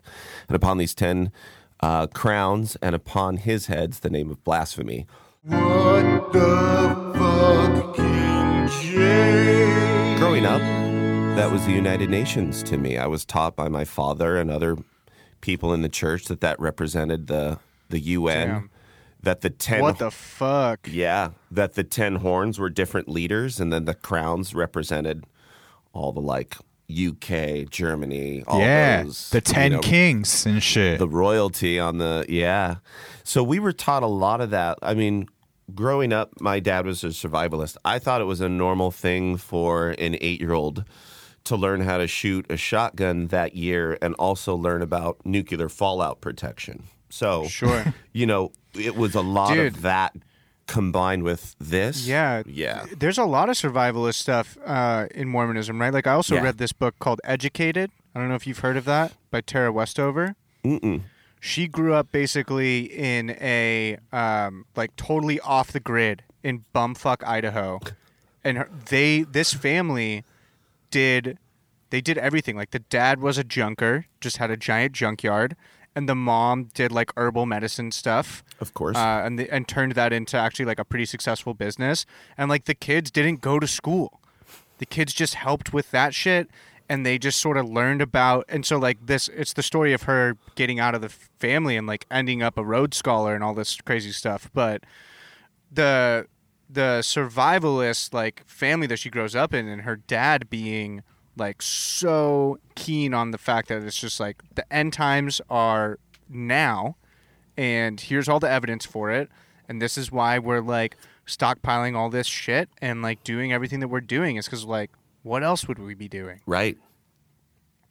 I learned one lesson. My dad passed away in 2013, and being a survivalist, I kind of thought, kind of jokingly at his services, my siblings and I were all like looking at his guns and everything that day before we went, and just all the supplies he'd accumulated.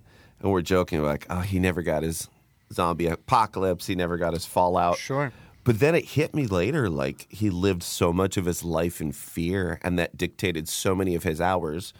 And whether he would replace that with a habit or whatever, like he filled his time based on that fear of these ideas.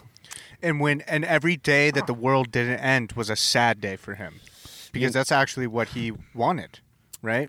Yeah, I mean, he was prepared to, I mean, I'm not joking. We had 50-gallon barrel drums that were full of supplies buried in locations out in the desert between our town and other towns. Like, we knew where we could go hit supply runs, like, type stuff. Wow. Bro, your dad would have been so fucking hyped right now. He would have just been like, you see? This is what we were preparing for. This is what's happening. You see what's happening out there? 100%.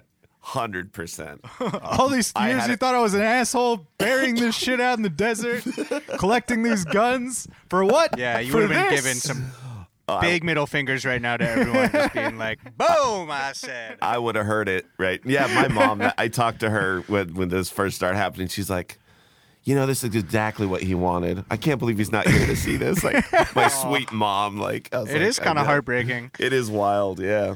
Episode 34 with Chris Spicer. So aside from, having a lot of community within the church and your faith that way growing up before you get to college, do you feel like you have some sense of like a close relationship to God, or is it just kind of more of your culture at that point? I was always talking about, we were constantly talking about your relationship with God.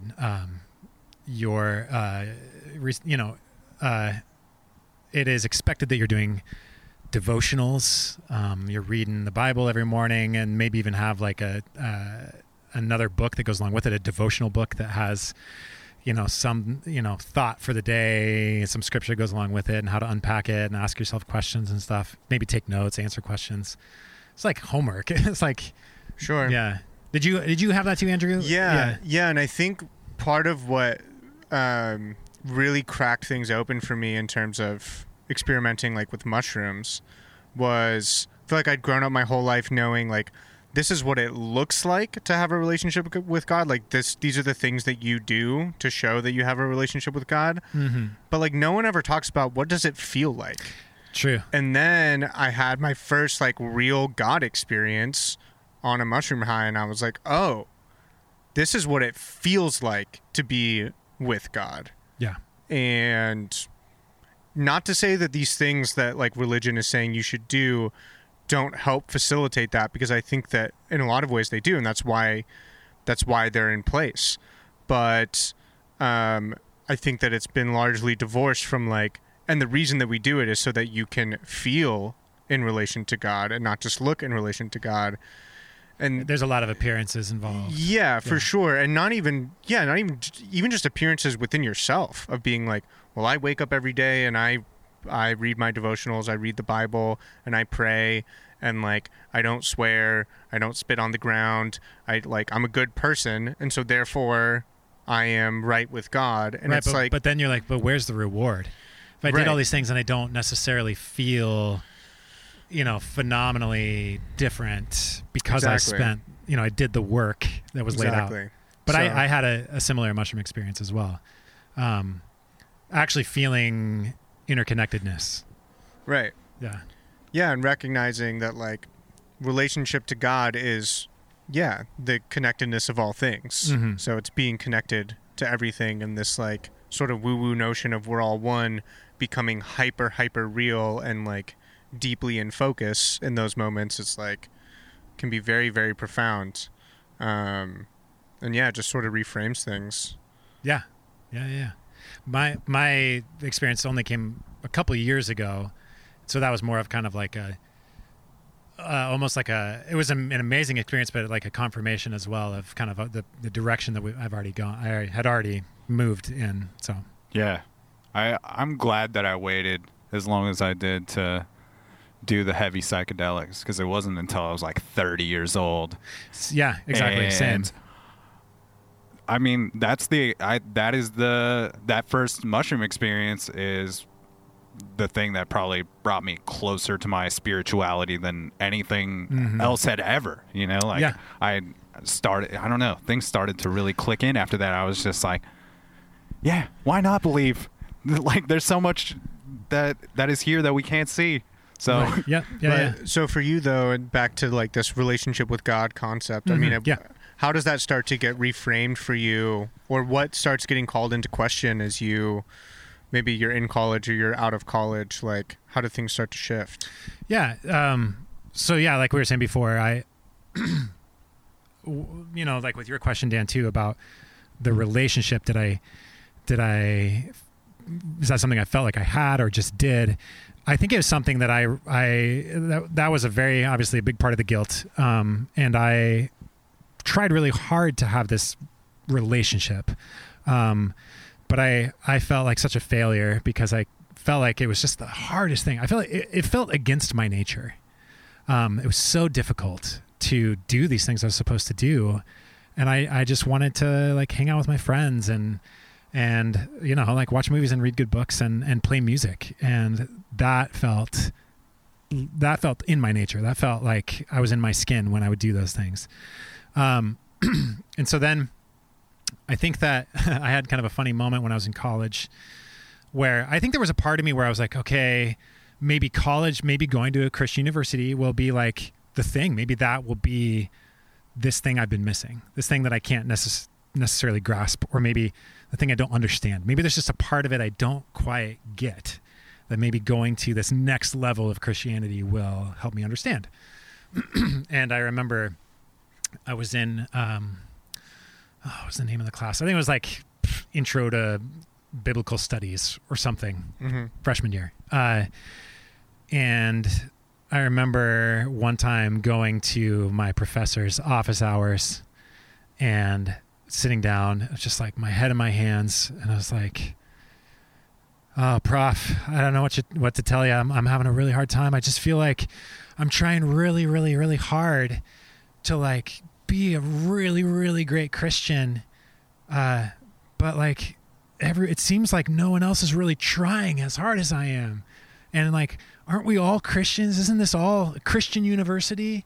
I thought we'd all like be on the same page. We'd all be like, kind of like working together communally to create this amazing Christian atmosphere. Right. One giant Jesus bear hug. Yeah. And like, you know, ascending together to the heavens, you know, like making the rapture happen. But I think that, and I was like in tears because I think that like that was a moment for me where I was like, this maybe is the culmination of all those thoughts that I was having throughout high school and youth group and stuff. And I think he said something like, oh, you know, everybody's on their own journey and you got to give them time and you just kind of you got to do what you can do for yourself. And I was like, oh, okay, yeah, that makes sense. But then I kind of, basically what I took from that was like, I can't control what other people are doing. I can't control their relationship. So I guess I'm in this myself. And then I think I dealt with, for the next few years and post-college for a couple of years as well, dealt with kind of really allowing myself to think about what I believed and how it all made sense to me, which was new at the time because mostly it was like, well, how do I put into practice what my youth pastor believes, or what my pastor believes, what my parents believe? It was kind of like trying to take that package and fit it into my life. And then after that switch, it was kind of like, well, how do I build my own faith? And it never really happened.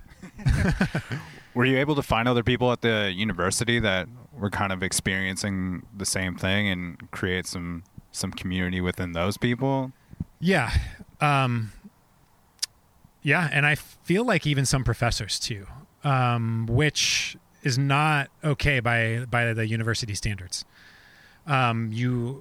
This university particularly, you had to sign a lifestyle contract, which said, I am a professed Christian, but also I will not drink, have sex, do drugs, all sorts of stuff. It's an interesting thing because that stuff's obviously going on. Oh, it's obviously going on. Yeah, and the professors are also barred from discussing the mysteries of life with students. Right. So that's interesting because you'd have professors that would like hint at certain things, and I was in film and writing, professional writing. As I did film for a couple of years, I did writing for a couple of years, and communication type stuff. So I took a lot of writing courses, and in some of those English classes, man, we did not talk very much about religion, but we talked a lot about literature and prose and what makes words beautiful, and how do you find the beautiful things in life and talk about those things. And so it wasn't necessarily anti-Christian, but it wasn't necessarily like centered in like all around Jesus either. And I would say, those people are probably church-going Christians. They probably, go to church, but I think that there was more going on than just the retelling of some or regurgitating of some line, But yeah, I found other people as well that lots of, how college is, lots of deep conversations late at night about what means what and what's going to happen. And yeah. Are you like talking to your parents or family members about any of this stuff, that you're kind of experiencing maybe this crisis of faith a little bit? Absolutely not. Yeah. Yeah, my parents are great people, but I never felt like comfortable that that's something that we could chat about. And some of that stems from I didn't want to let them down.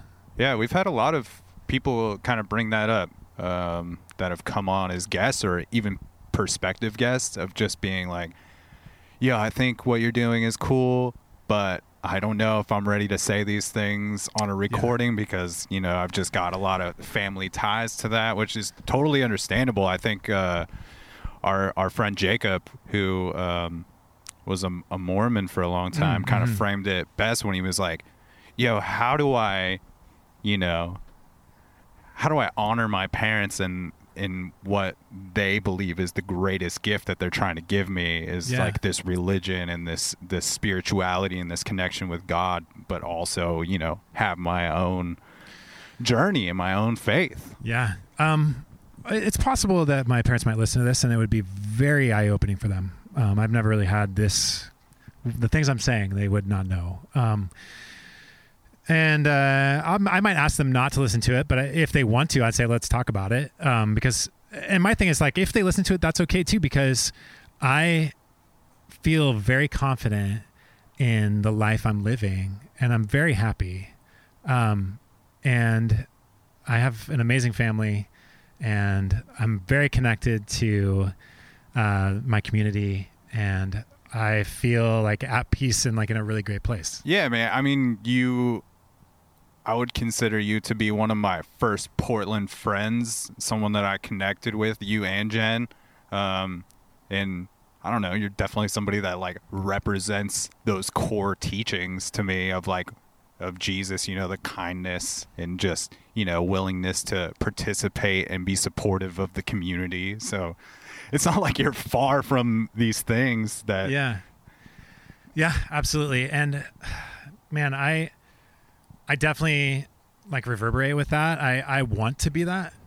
I'm not throwing everything away because I know that there is a lot of goodness in Jesus' teachings that obviously have informed my life. I grew up with that, and I know that they've played a big part in who I am.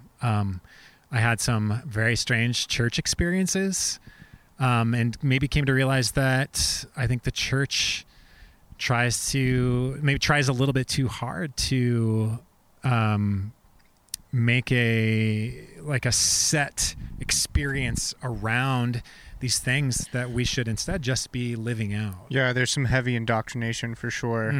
And yeah, it's confusing when you're even going back to your example of being in high school and being like, I feel most like myself when I'm hanging out with my friends, which is just like being in relation to others, like in a deep way. When I'm playing music, which is its own relational thing, and God is found in all of those things, right? Those were your God experiences that church was telling you, like, no, right. That's not where you, and it's like, no, fuck that. That is where you were. That was where you were meant to find God. And you just needed someone and some authority to be like, yep, if that's what feels right, then you're on the right path. Like, you know best, because you're the only one who's experiencing you. So yeah, the church, like a lot of things, like our education system, anything that gets like where we try to have like a template for the masses, like it's gonna fail because we're just too complex as individuals for that to work. Yeah. I'm just trying to have control over this thing that's supposed to be a personal journey. Yeah.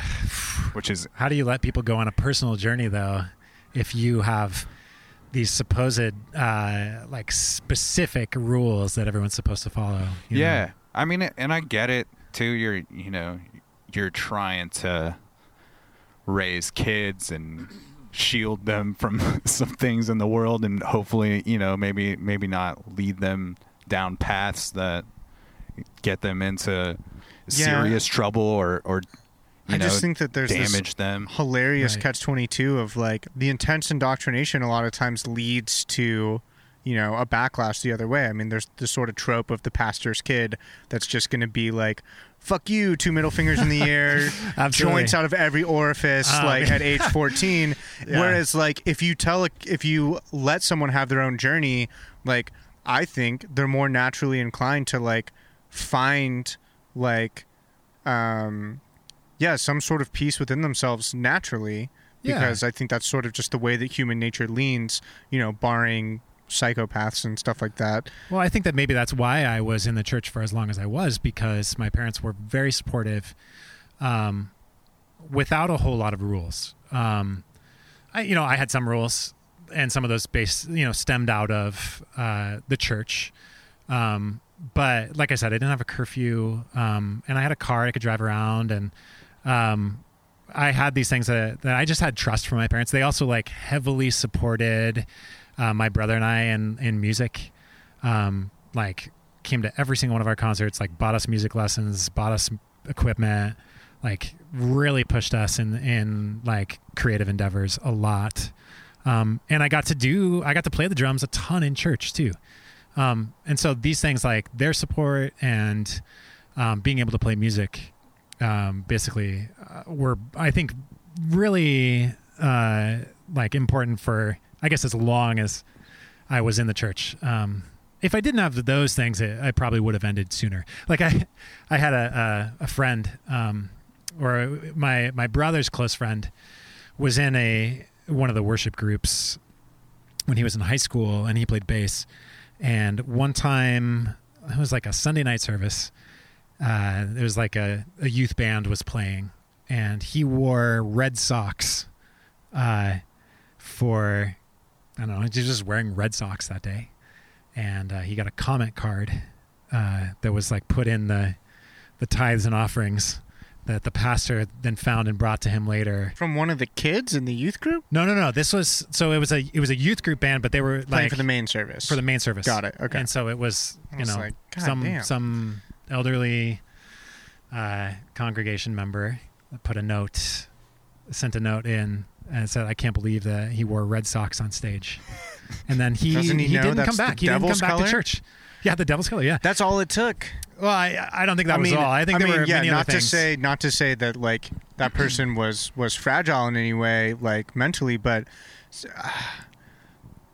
the church does that a lot to people, where it's just like you essentially push your own away with like this petty bullshit. Yeah. To something that does not interfere with your relationship with Christ or the thing, I've told this story before, but so after my freshman year of college, I was like, there was this worship band that was going to go like do a tour of like summer camps or whatever. Mm-hmm. And so the amount of rehearsals for this was insane, because, we were going to do, I can't remember, like 3 summer camps in a row or something. And, it was a ton of time, and the pay was bullshit. It was like $1,200 or something. So I was basically making like $400 a week. I was making like $3 an hour for the amount of work that I was doing. But for a college kid, you're like, $1,200 is everything. I could buy, a new guitar and amp or whatever. But I got kicked off on the last night of tour because me and the bass player got caught smoking a joint. And we actually didn't get caught in the act. We got caught like after we came back inside. The like worship leader was like who had to let us in because we were staying at a Christian college, like in their dorms or whatever, and we got locked out. So he had to let us in, and he basically was just like, yeah, I'm not an idiot, like I can smell weed on you. And the bass player sort of looked at me like, don't say anything. And I just was like, yep, like we did that, and that was not the move. Apparently, you know, they kicked us off the next morning. Like he was like, yeah, pack up your bags and go. I had to drive myself like from Omaha to Denver by myself with all my shit. But I remember like that morning, like really like looking at him and being like, you know, yeah, like I'm spiritually maybe a little bit lost or confused right now. Like a lot of people after their first year of college. I didn't go to a Christian university, but I was like, you know, I really want, like, I still feel like was trying to do a good thing here. It's not like I was stoned on stage. Right. Like, you know, I understand that we broke a contract, but I just feel like I'm being treated sort of subhuman for something that was like pretty harmless. Right. But then also was sort of like, you know, I haven't really had an opportunity to talk to anybody about sort of like what I've been going through. And he was basically just like, I don't want to hear it. Ugh. And also you were honest about it. Like you didn't lie. Right. Which is rare for me. But honestly, yeah, that should be valued. Yeah. So, I don't know, man. That was a moment. That was a make or break moment for me that I think I would have ended up leaving the church, you know, eventually anyways. And that wasn't the moment that I was like, I'm not a Christian anymore. But it was a huge crack in my confidence of that community because this was someone who I had, you know, shared the stage with as him as the worship leader and me as like the lead guitarist for, you know, 3 or 4 years. And it's just like, we've spent so much time with each other. Like, you know me. Like, you know my heart. You know I'm in the right place. You know that, like, I'm doing this because I want to, like, create that experience for other people, for a way for them to connect to God.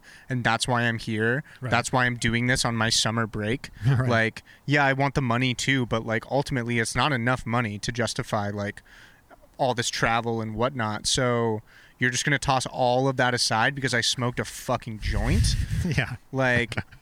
It would have been the same way at my school. I did 3 years of those summer travel groups where we'd go to camps. I did a music one year, and we played 4 summer camps and 40 churches in one summer, and it was intense all over the Northwest. I mean, we went all the way to like Wyoming and Colorado and Montana, but all throughout Oregon and Washington. And was that ever hard for you when you were participating heavy in that and kind of having your own kind of crisis of faith or questioning things? I think that that was kind of this, there was this movement, this like birth of like progressive Christianity, like Rob Bell and Hillsong. And there were these like things that started coming out and that were like closer to cool. Close, like they were still Christian and they were still talking about faith, but they were like you could do that, and like, or like Imago Dei Church in Portland, you know, or like what's his name, Donald Miller. He was a Portland author that wrote Blue Like Jazz, like wrote about going to Reed and being a Christian at Reed. There were these things that in progressive Christianity that I was also reading and grappling with and being like, well, okay, well maybe these thoughts, this faith crisis that I feel like I'm having, maybe it's not actually me moving away from the church or from faith, but maybe it's me becoming a progressive Christian. Yeah, redefining it. Yeah. And I think that, yeah, I mean, and maybe I was that for a while, but I think that really what it was a journey away from guilt and fear towards embracing this idea of like we talked about, the interconnectedness and love for all and like living a life for goodness and humanity. Episode 36 with Sam Rocha.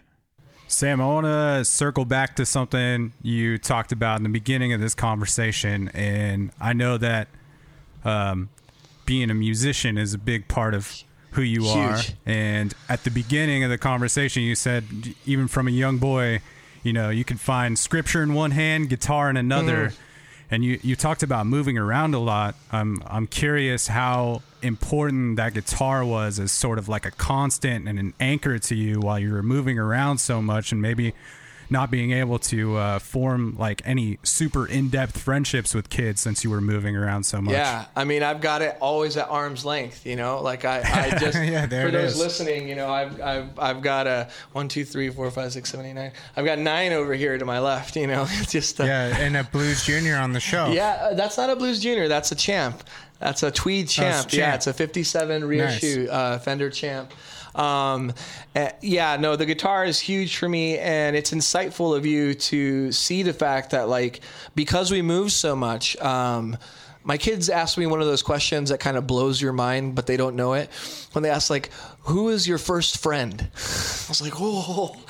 They just, you know, crushed me because, you know, I didn't really have the stability for friends until probably middle school and high school.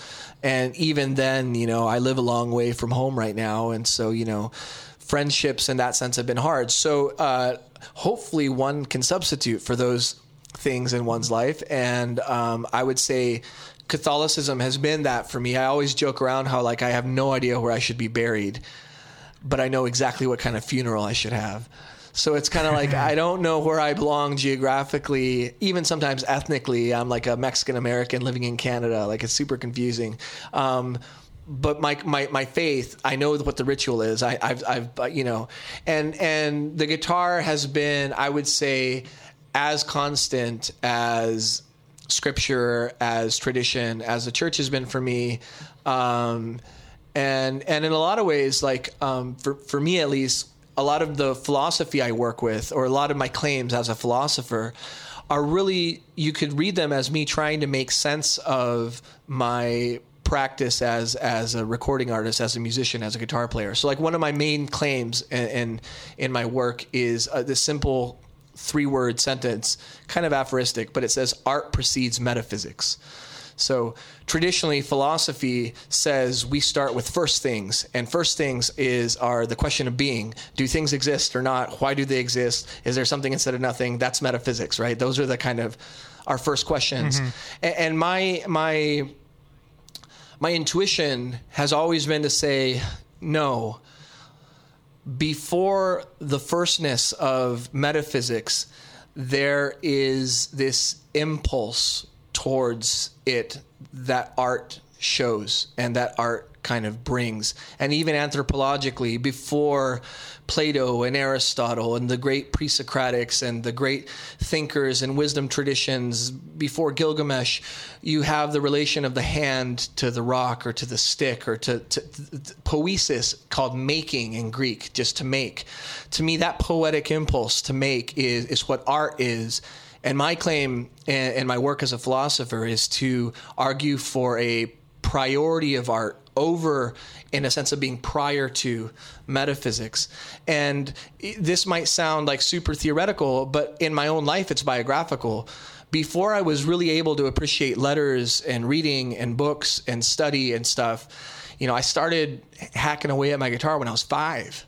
You know, and so and the other thing is, because I moved and we were also poor, so I never had money for lessons. So I was always just kind of picking up stuff in church and just practicing and being really bad. Like, I was way bad. I've been playing now for 33 years. And I sound like a really good 25-year-old guitarist. Like, I do not. I when I see some of these cats out there who are just, you know, coming out of Berkeley and UNT and just, you know, unbelievable. It's inspiring and it's great. But I know that my road has been really long and really slow. But I have a kind of a series of intuitions in my fingers and in my flesh in relation to the wood and metal of these, sure, that is not really intellectual. And it's super cool to be an untrained, illiterate musician on the one hand, and to be an academic philosopher on the other hand, and to be like an academic by day and a blind musician by night. You know, what I'm going to come back to again, and you might hate how repetitive this is that to me, what I came up through like having that core of Mexican music that I think just bleeds out of everything I play. It just everything kind of sounds a little bit Mexican.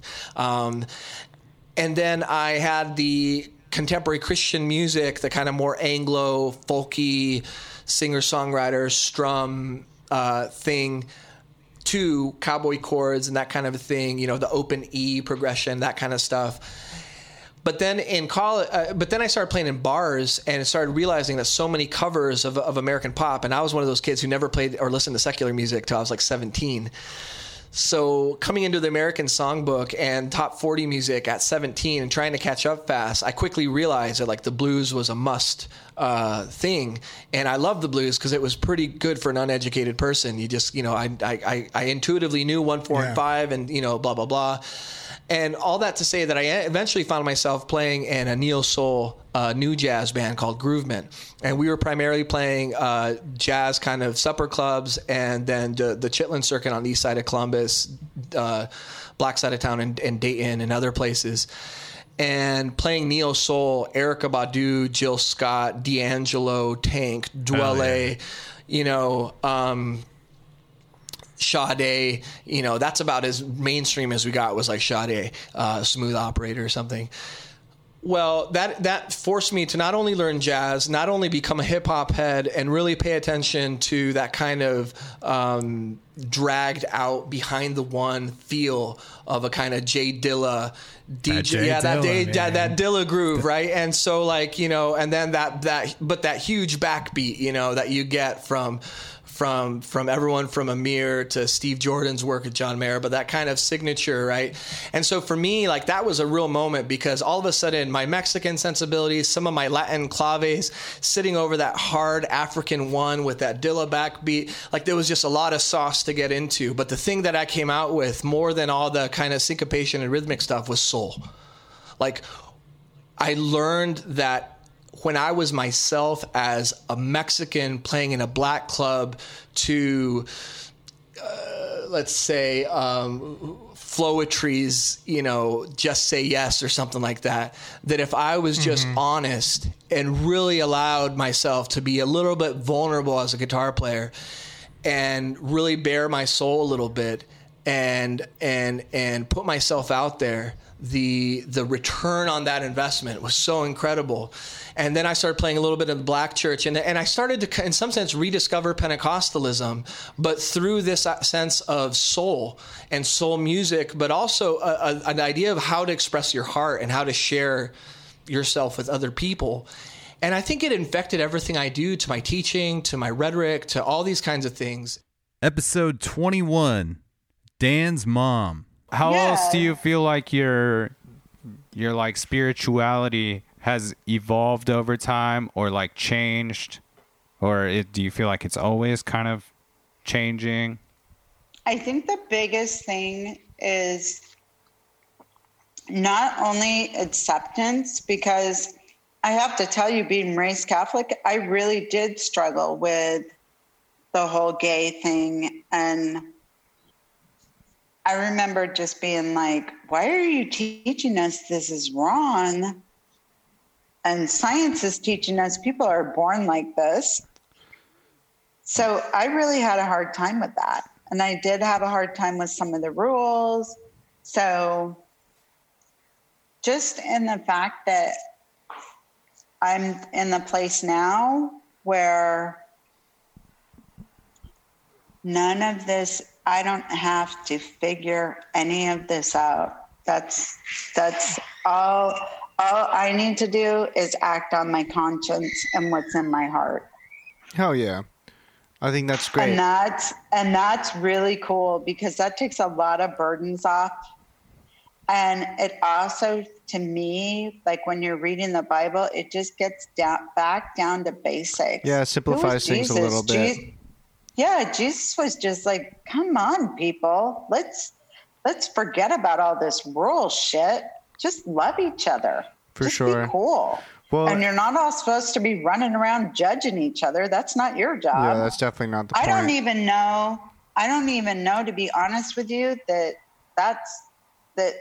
that we have a God that is like that. I'm judging you for everything you do. No, probably, and if so, certainly not in the way that we would, not in our human judgment sense. I will say the Catholic Church, I feel like something that I learned about the Catholic Church growing up Christian but not Catholic that I came to realize later was that the Catholic Church actually has a long history of adapting to new ideas. And I know that it's still, behind in some ways, forward in others, but like even just the whole scientific revolution, I mean, if you look at, I don't think that the Pope would say that the Earth is 6,000 years old or 7,000 years old. No, because the Catholic Church eventually had to realize, like, we have to accept science. Like, we have to accept it as, and try to find a way for science and God to coexist. Whereas, like, American sort of like evangelical Christianity has almost gone the other way and just been like, let's just all be a bunch of fucking dipshits who believe in the literal Bible only. Whereas the Catholic Church, there's more room for like, that's a metaphor for something. That's a symbol for something, that didn't actually happen. It's a story that's important that teaches us about humanity and what it means to be in relation to God. And I feel like, there's certainly a sect of Christianity in America where it's just like, I don't even know what the fuck they're on, but it's not good. Right. Because those folks are never going to come to this understanding that you have of just like, hey, I can just have my own sort of like personal, and I can just sort of follow my gut and heart, because that's a part of Christ and a part of God too. So. Well, also, I would say another big growth for me, Dan, has been that I was so worried when I got to Florida and I couldn't find a church that fit me. And I was like, and that was part of going back a little, probably having the parents in my head, you didn't go to church, that's so bad. And just learning that that's okay right now. For me, personally, it's okay right now. That doesn't mean that I don't have a relationship with Jesus. That doesn't mean that I'm not a Christian. That doesn't define me. Yeah. I think. But honestly, I would like to have a place to go to, because I think that community is important. Right. But I think that's sort of the whole point, right? Is that the church isn't the building. The church is the community. No, it's not. The church is the community. It's the connections with people. Right. And so, like, the building helps facilitate that, but it's important to remember that, like, that's not the point. Showing up to the building is not the point. If you want to be a member of the church, then just be a part of the community. Right. And also, another thing to say for that's super important. How many people have completely lost their way or lost their faith because they put everything into the building? And then when the pastor screws up or a whole large group of the congregation screws up, they're lost. They're like, what the heck? Right. So how much of my story does Andrew know? I don't know, not much, but we can just say, like, in broad terms, you've dealt with like mental health issues your entire life. So, you can share what you'd like to. Yeah. So really quickly, I have a pretty, what in medical terms, they would say it's severe panic disorder. So, and every once in a while still, Dan, my hero, will get a call at an odd hour, and I'll be just like, I need you to kind of just talk me through this. I've had panic disorder since, ironically, before he was born. I was pregnant when it started. Oh, this little anxious ball of it was me. Of fire over here just put it right into you. Fuck. Wow. No, unfortunately, I feel so bad that I passed that gene on. So, and along with that, there's been some depression. So Well, not some, a lot, right, Dan? Anyways, I have to tell you, I feel really, really, like you said, Dan, when I feel really close to God, I'm like, okay, I got this. Or God's got this. Let me put it that way. And I feel like I understand this. There's a reason. And not that God is trying to punish me, but there is a reason. And as a result of that, there's a lot of people that I've helped walk through the same thing. So, but bottom line, no matter how bad it's been, I do have to tell you, and this is my testimony, and I don't know if I've even ever told you this, Dan. I wouldn't be here today. For me personally, I would not be here today if I did not have God in my life. Well, I think, you mentioned that you're sorry that you passed that gene down to Dan, because I know that Dan has had some panic attacks of his own from time to time, and that's something I struggle with, anxiety as well.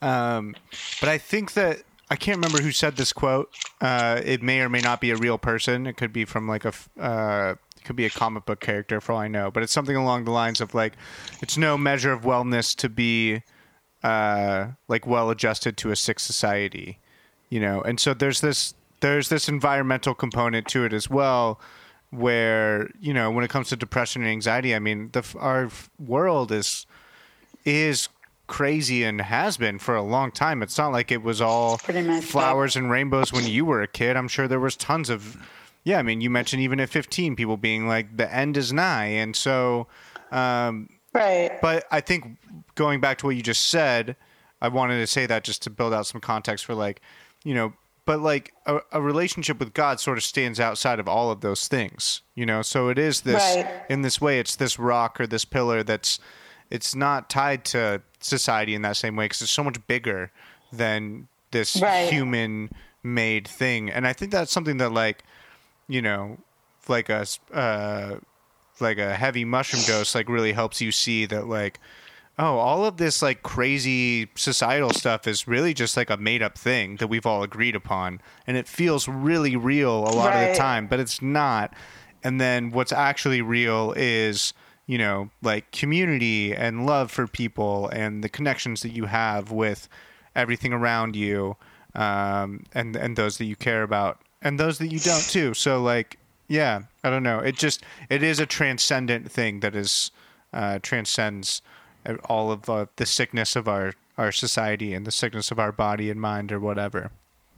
What would you say are some like things that help you feel like you are connected to God, or like things that are maybe your positive reinforcements, or things that you kind of have to like do on a daily or even like a weekly basis to feel like that?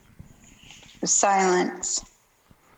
Listening for that voice in the silence.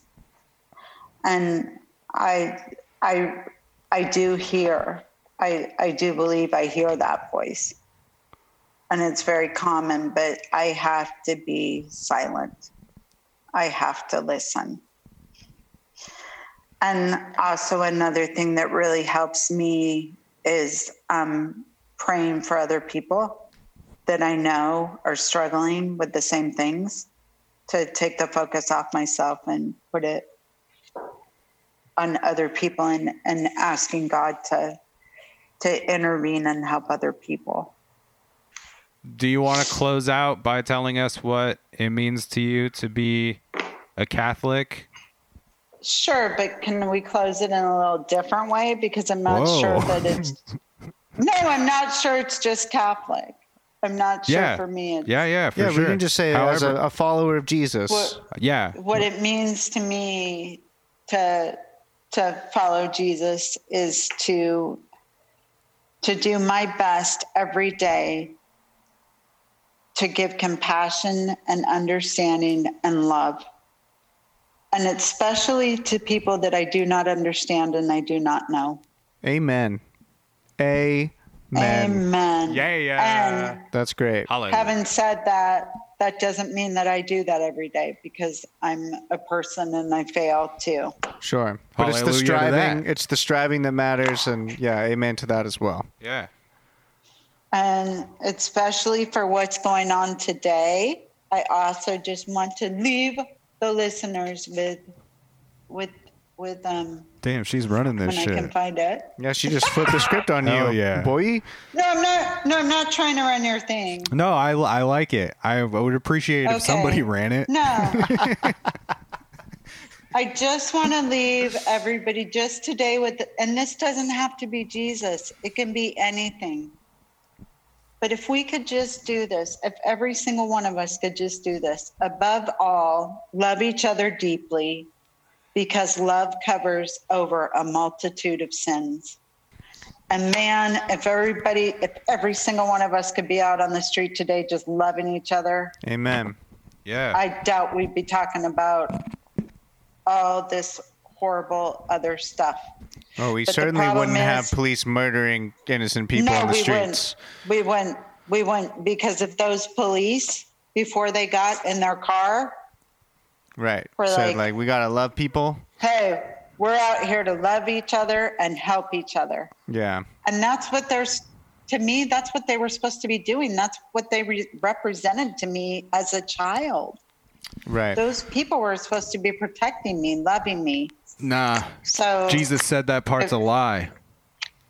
Jesus said fuck authority. He said that's not what they're doing. So that's what we're on now. That's our tip now. He did. You're right. Yeah. You're right.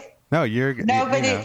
No, you're right, because nobody has the authority. I don't have the authority to judge you. You don't have the authority to judge me. So everybody just lay the fuck off each other. Hell yeah. Mic drop. Boom. All right, Mom. Seriously. No, that was great. I'm serious too. That's And fantastic. everybody just, God, take a break and just love each other. Just do something, one kind thing for each other tomorrow, please. God damn it. All right. Well, You that's heard a- it, Bike that's a- Boys. that's a challenge to you, listeners. Well, we're really excited that you came on.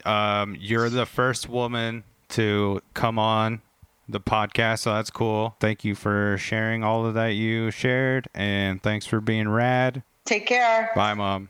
Bye. Lay the fuck off, dude. That's it. That's the 2020 mantra, and I'm moving it into 2021 as well. It just gets carried through. So, yeah, 2020. Really, hard to see you go. Not really.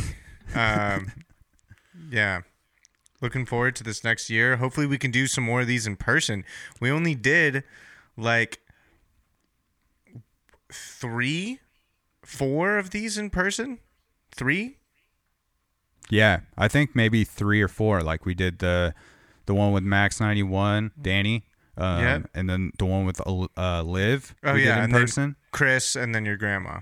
Chris and my grandma. Yeah, so yeah, it will be nice hopefully in the future when we can do more of these in person. Obviously it's not going to be in person with the people that aren't in the same state. Like we did talk to a fair share of people that aren't in our region either. True. So it's very true. But yeah, man, that's kind of like the Bible Buds lens for 2020. Those were some moments from the cast, and I'll put all the links in the episode notes so people can keep up with that. I'm also working on finishing a little Bible Buds Spotify playlist. So Sweet. I'm going to open that up to you so you can also add some things in there. But if people want to check out some tunes, not necessarily, it's not like a worship playlist. It's not like a bunch of secular Christian music. That would maybe I'll make a separate one for that. But I'll make that just one. Yeah, you should definitely put that. I'll do the worship one for sure. Sweet. And yeah, if anybody, if any listeners really liked any of these chats and you want us to have a guest come back on in 2021, then shoot us an email. Let us know. Yeah, or just send us an email in general. Like, In general. just send an email about anything. It can be a test. It could be a joke, a riddle. It could be a link to a Harry Potter quiz. Like, anything you want. Yeah. Or if you're just you're listening to the show and you feel like you have some interesting things to add, you know, Come feel on. free to hit us up. Hit us up. Be a guest. The Be a links will be guest. there. The links will be there. We appreciate you listening. Want to play it out with a jam from a band called Young Jesus, called Patterns of Doubt. It's on their new record, Welcome to Conceptual Beach, which is incredible band. Great album. Yeah, great album. And everybody out there, you know, hope you're doing all right, hanging tough through these strange times. I hope this fucking goofy podcast has been, you know, something you can escape into every once in a while and tune out all the madness going on and smoke, pray, love. Then you go and you just keep blessing up. Bless up.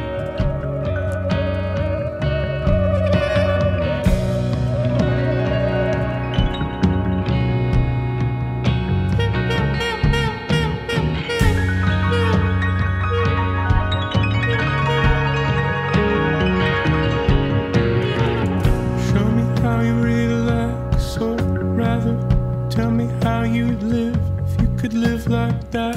Show you how I get mad, or rather, how I judge the world and how a pattern doubts when it's patterned out.